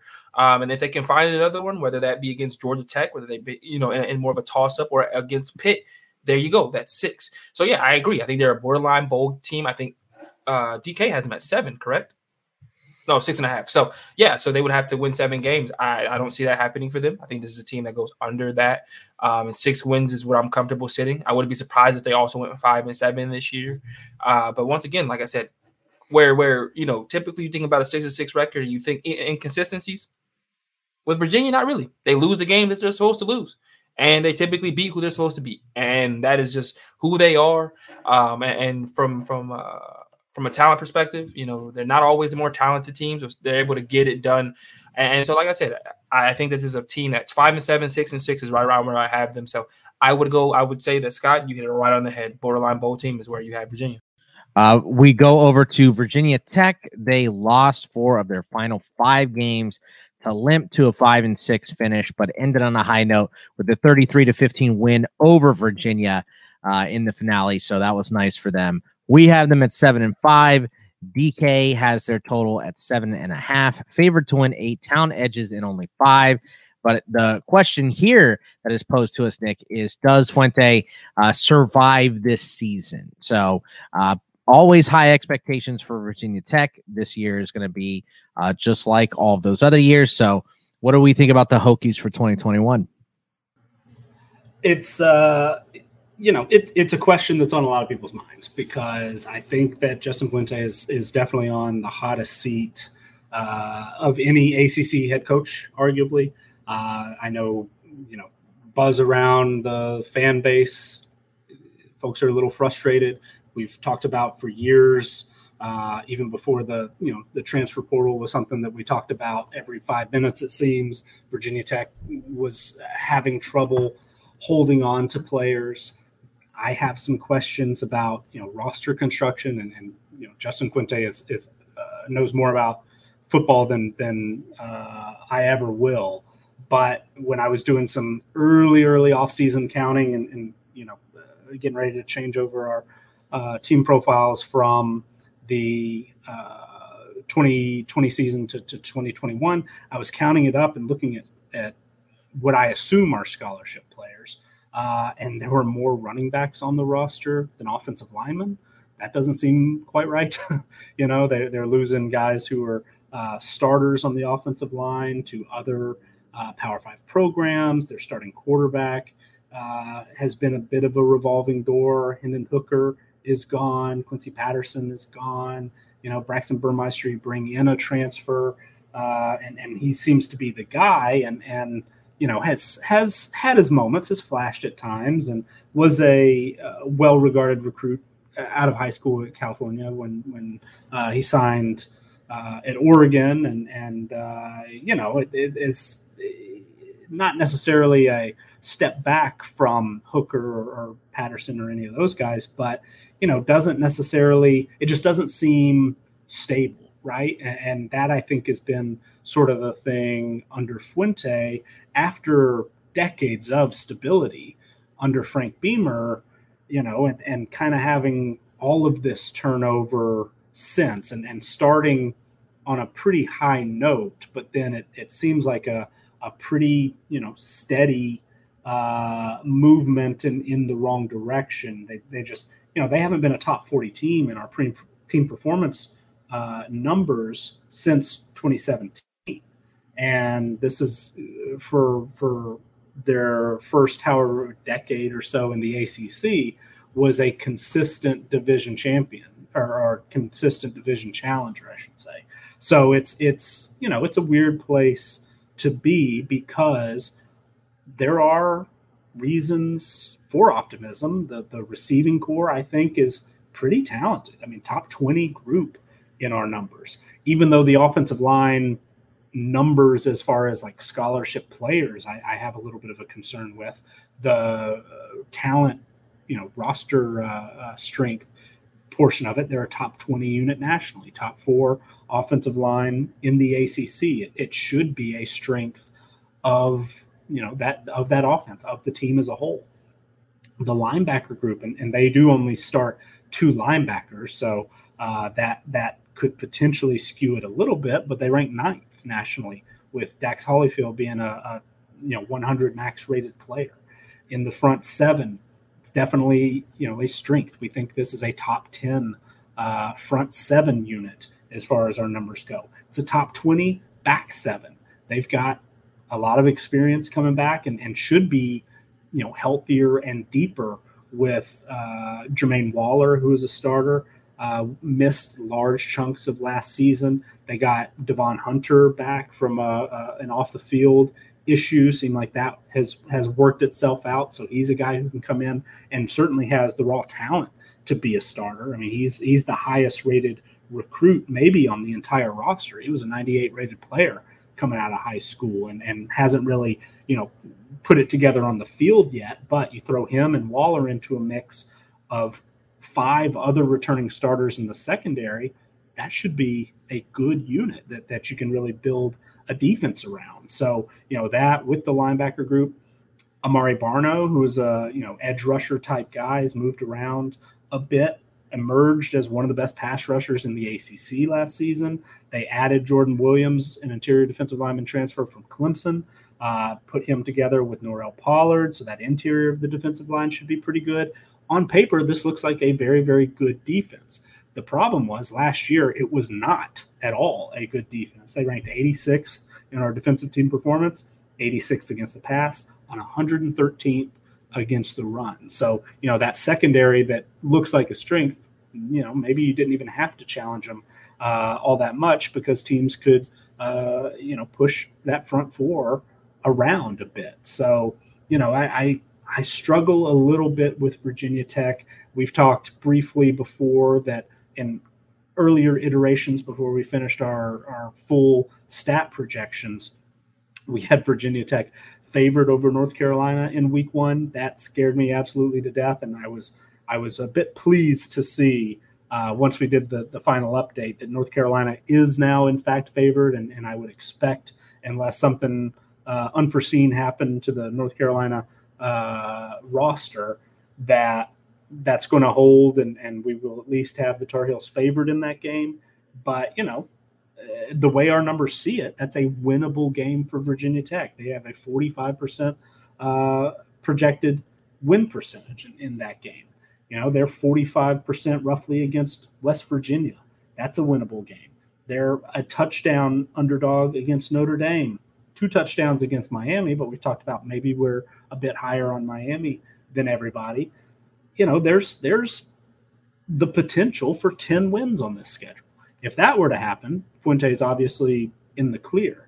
But, similar to what we talked about with Pitt, saying how they're, win a game that they shouldn't win and lose 3 that they should, Virginia Tech, have they really won a game they're not supposed to win in the last couple of years? They've certainly lost a few that they, shouldn't have lost. So they don't even get maybe at times the benefit of that other side of the coin that Pitt does. So, it's tricky with Virginia Tech. I understand concerns with Fuente, that the change in defensive coordinator after Bud Foster retired, it got off to a bit of a bumpy start, but, this still is a difficult team to prepare for in the ACC, even with quarterback questions. Fuente and his offensive coaching staff, they've done a pretty good job of being creative and making the quarterback a threat in the run game. I think Burmeister will continue to be a threat in the run game. I've read that he's, one of the top 3 or 4 fastest players on the team, which was a surprise. But I have to think that he's going to be in the mix there. At running back, they've got options. They've got to replace Khalil Herbert, who came out and had a huge year that very few expected. But they've got guys who've played a lot first and foremost, but have had moments here and there. My personal favorite is Raheem Blackshear because he's multi-talented, is able to help as a receiver and as a running back. But Jalen Halston seems to maybe have a slight lead at being the primary go-to guy. Keyshawn King was in the rotation a couple of years ago. Marco Lee has performed, came in and offered an option as a bigger back as a JUCO transfer a couple of years ago. So I think they'll find the guy. But, also on the other hand, I mentioned Blackshear being my favorite. I rewatched a couple of games last night, and there were jet sweeps. I believe I saw 3 separate instances of a jet sweep to Raheem Blackshear that resulted in a 7-yard loss. So there are obviously just some execution issues. They're just little things, I think. And I think that might be what has gotten Fuente in as much trouble as there have been. Just Virginia Tech hasn't executed the little things nearly as well as they did under Frank Beamer. So until they fix that, it's going to be a little bit of a struggle. The returning production numbers are on the low end. They're in the triple digits overall. They're 106th in offensive returning production, 96 defensively. there's a lot of questions. There's a lot of questions. I like James Mitchell. It's one of my favorite tight ends. They're, again, creative in how they use him. He'll get some carries close to the goal line. He'll do they do little end around things with him, but they just haven't quite gotten a sort of consistent level of offense to where they can line up and say, hey, this is what we're going to do. We're going to run it down your throat, or we're going to attack with Trey Turner and Tavion Robinson and beat you because we've got better players. That's my biggest struggle, because a lot of times they match up pretty well in the ACC talent-wise. Top 30 in roster strength, 32nd, I should say, 22nd defensively, but the team performance numbers just haven't been to that level. And so they're a team that I just can't really trust. They play a manageable schedule. They've got 3 winnable non-conference games. I think in the right scenario, they could maybe even upset Notre Dame. They do have a bye week, an extra week to prepare, and that game is at home. They do play North Carolina at home. They don't play Clemson in the conference schedule. So there are some things that stack up decently well.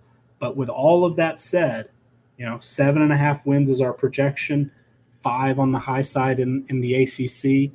Seems like a team that I wouldn't be at all surprised if they end up with a 500 record in ACC play and sneak their way into a bowl game 6-6, 7-5. Difficult team to trust. I think the under, if I had to choose one, under 7.5 from DraftKings seems like the right one. But then, if just a couple of things turn the other direction, we could be talking about a division title contender and a 10-win team. So very, very difficult team, in my opinion, to get a hold on. Consistently inconsistent, Xavier, Virginia Tech. So what do you think about them in 2021? Are we going to improve here, or back to the drawing board? Back to the drawing board. I'm going to get consistently inconsistent tatted on my back. That's how many times we've used it in this podcast. Drinking game for everybody at home. But yeah, no, genuinely, I think this is a team that's maybe a year away, to be perfectly honest with you. I think they're still reeling a bit from the fact that they had a lot of guys sit out last year due to COVID, and just the fact that they lost a lot of talent last year. I think that you're not talking about the Virginia Techs of the old. They don't replenish as they used to. And I think so. I think we're maybe a year away from really thinking about Virginia Tech as a possible 8-9 win team. Now, like Nick said, this is a team that recruits well. They recruit really well. Virginia Tech in the ACC still carries a lot of weight when it comes to the recruiting. And so Nick was right when he said that the talent still follows along with Virginia Tech, even though the wins might not follow as well. They finished 43rd in the country last year, which was a big boost from 76th the year prior. There you have a top 20 class currently going into 2022, a top 3 class 2022 in the ACC as well. So Justin Fuente, a guy who has shown himself to be a pretty good recruiter before he got to Virginia Tech, is finally showing on the recruiting tour that he could do that for them as well.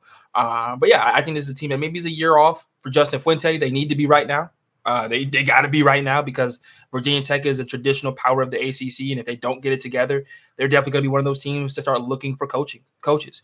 Heck, I would have loved Lance Leopold at Virginia Tech. I'll be perfectly honest with you. I think he would have really been somebody that Virginia Tech would have loved to have. I'm not saying that he's not a possible get, even with him being at Kansas, but I digress. I think that right now, if you're Justin Fuente, you're hoping that you can put the pieces together.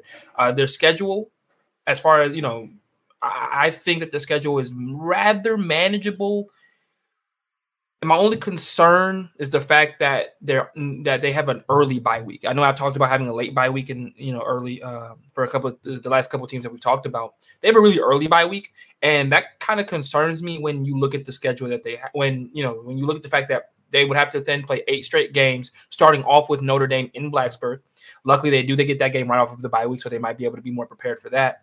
But that's just going to be a war of attrition at that point. By the time that they get to their last 2 games, which are against at Miami and at Virginia, it's just going to be really tough. They're going to be running on fumes. I don't care how young you are. You play 8 straight football games, you're running on fumes. So it's not to some extent. So I think this is a ball club that can win 6 games, get to a bowl game. Maybe that buys Fuente a little bit more time, and maybe he can go ahead and be better, much better next year, which is why I think that they'll really get to next year with maybe Kadum Knox or Knox Kadum as their quarterback, or unless Braxton Burmeister is able to stay an extra year. I do think, like I said, next year is a more plausible year for them to be a team that competes and a team that goes well over the 7.5 that DK has for them. All right, last squad up in the ACC is Wake Forest. We have them at 53. Like several of the ACC teams here, Wake Forest suffered through a roller coaster season. They started 0-2, improved to 4-2, and then lost 3 straight to finish it out. Their DK total is 7. We have them right in line there, 7-5. Favored to win 8 talent edges in only 3, though. So let's hear about Wake Forest, Nick. What do you think? I know sometimes when we do conference previews, I feel like a little bit of a broken record at the end, and I kind of feel that way with Wake Forest as well. It's a difficult team for me to nail down. Similar to Virginia, they don't recruit at a super high level. Similar to Pitt's got some really good players, but they're not necessarily bringing down top 25 classes year after year, things like that. So they're in that mold. Wake Forest, in our roster strength numbers, 54th overall, 60th on offense, 47 on defense. But this offense last year they set a program record for scoring, averaged 36 points per game, and almost entirely a conference schedule. So that's a sign of good things. Of course, Dave Clawson has turned Wake Forest into a consistent bowl team, and I think that this, the way that this roster is constructed, there's not really based on the experience, the production, the guys that they've got coming back. I mean, that offense, again, school record scoring offense, 16th nationally in returning production. Now that number took a little bit of a hit because wide receiver Donovan Green suffered, unfortunately, a injury in the spring that's going to cost him the year, and Javonte Nash, starting right guard last season, or starting right tackle, I should say, also suffered a season-ending injury in the spring.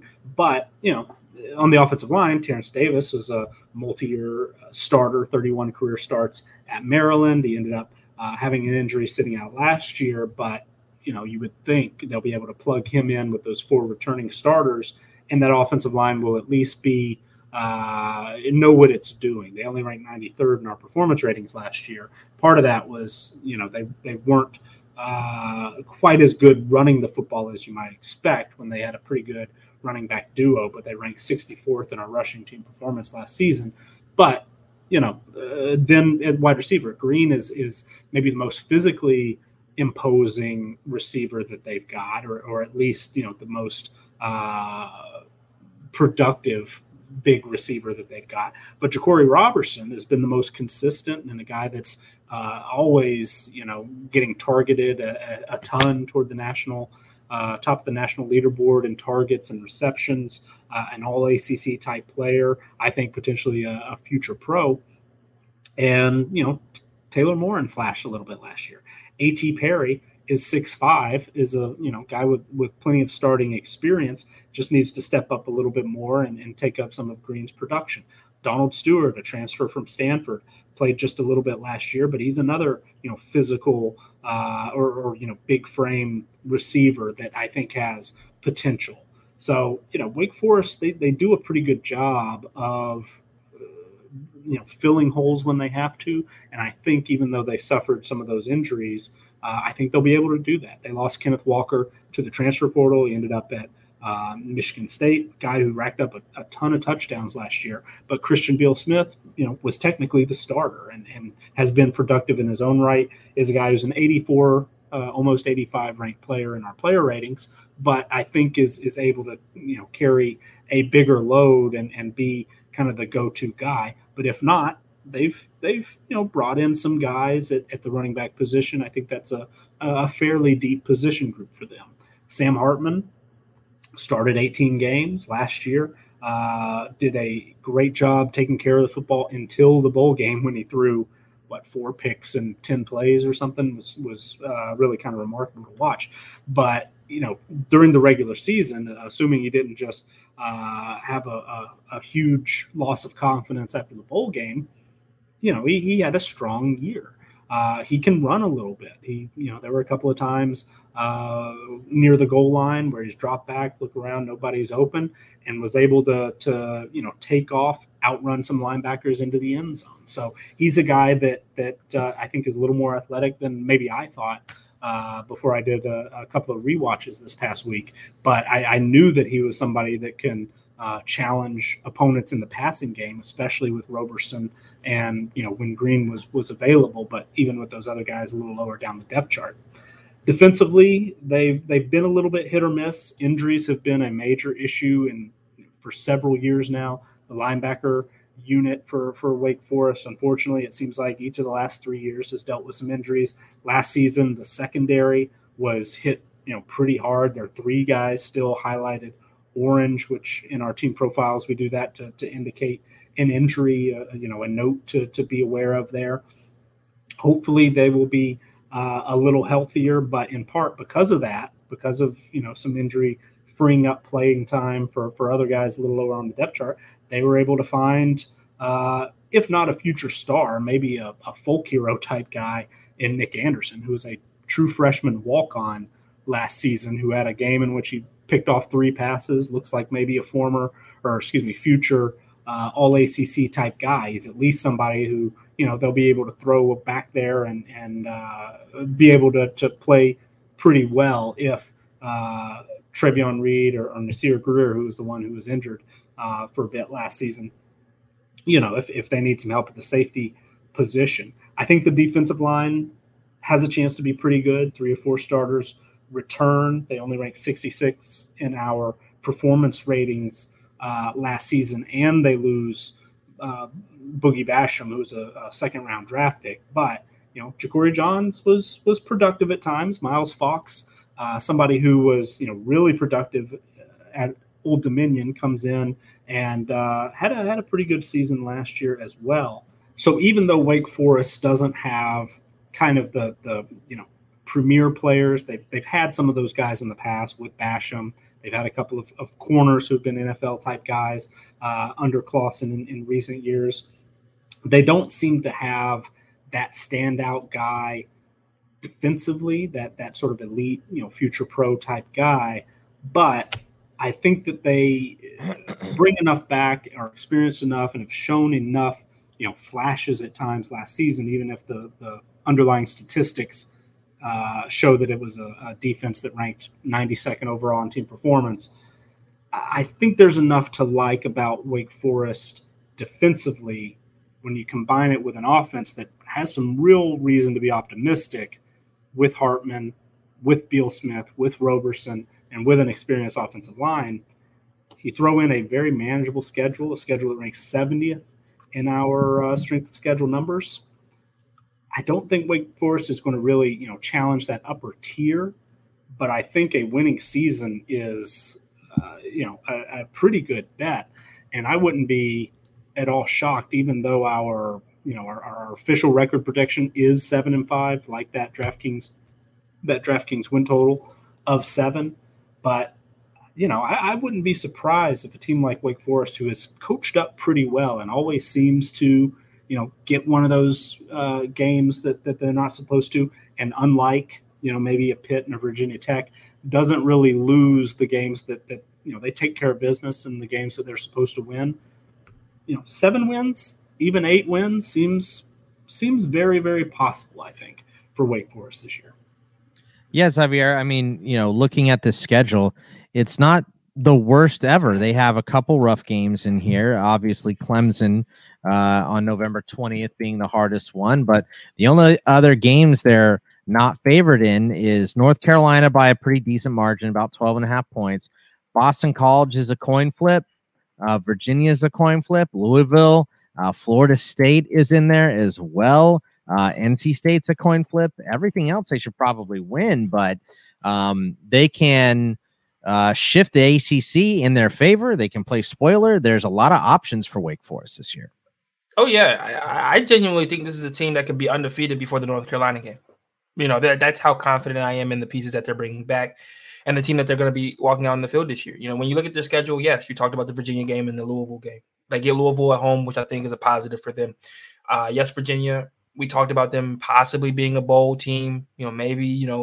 But I think they are able to handle Virginia. And then, Syracuse is a game I think they should win. And we don't know what Florida State. I don't even think Florida State knows what they're going to be by week 3, let alone us. So that game against Wake Forest in week 3 for them should be a win as well, with it also being at home. They also get 3 home games to start the year off, which I really enjoy. And yeah, I think I genuinely, like I said, I think this is a team that could be 6-1, 7-0 by the time that they see North Carolina in November. So they've already qualified for a bowl game at that point, and really, this is a team that could play spoiler down the stretch. When you kind of build up that much confidence, really, like I said, really maybe one loss being on their schedule by the time that they get to UNC, you're going to be playing with some confidence. And the last four teams that they play, we all think are possible, ACC title contenders, or at least championship contenders. And so I think that at that point, you're just going in there trying to play spoiler. You have nothing to lose going to UNC. You have nothing to lose going at Boston College, at Clemson, NC State, unless obviously outside of your own season. But nobody at that point is expecting, in my opinion, and Nick, you could tell us if by the numbers if I'm wrong or right. By the numbers, I don't think that anybody is expecting them to go 4-0 throughout that stretch in the last 4 games of their season. So North Carolina, NC State, Clemson, and Boston College. I don't think anybody's expecting them to go 4-0. And I think if you're Wake Forest at that point, you're like, if we go 2-2, 3-1 here, we've done a really good job with probably the hardest part of our schedule. And I think that when you build up that kind of confidence, it's very well possible for kids to be able to do that. Confidence with kids. It's not like the NFL. With kids, it's a little bit different. They'll play above their means if they're feeling confident that they can beat anybody in front of them. Now, not everybody. When you play a Clemson team, talent does matter. But when you look at the NC State and the Boston College, they're not that much more talented than Wake Forest, if at all. And so I wouldn't be surprised if this Wake Forest team got to 8 wins this year. DK has them at 7. I'm going with the overall Wake Forest. I think I'm going with the under on it. Literally every other team that's had 7 to 8 or 6.5 to 7 wins. I'm gonna go with the over here at Wake Forest. I think they can get to 8. I think this is a team that can do so. I love Sam Hartman. He's one of my favorite quarterbacks in the ACC. But I love what he's been doing, and just the amount of work he's put in to get his spot at Wake Forest solidified. Obviously, a couple years ago, he lost his spot to, oh my God, his name escapes me. Newman. Jamin Newman, exactly. And thinking about him transferring was a real possibility at that time because he didn't know whether or not he was going to have his starting job going into the next year. And he's just continuously worked to keep his starting spot at Wake Forest.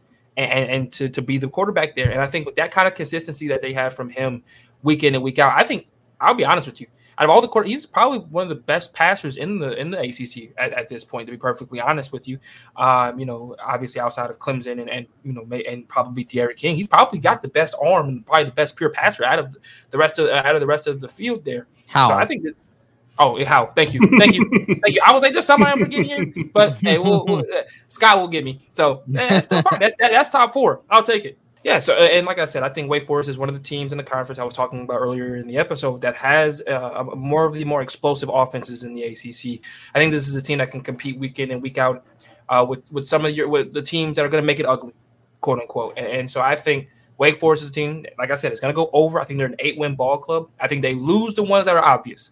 North Carolina, Clemson, losses.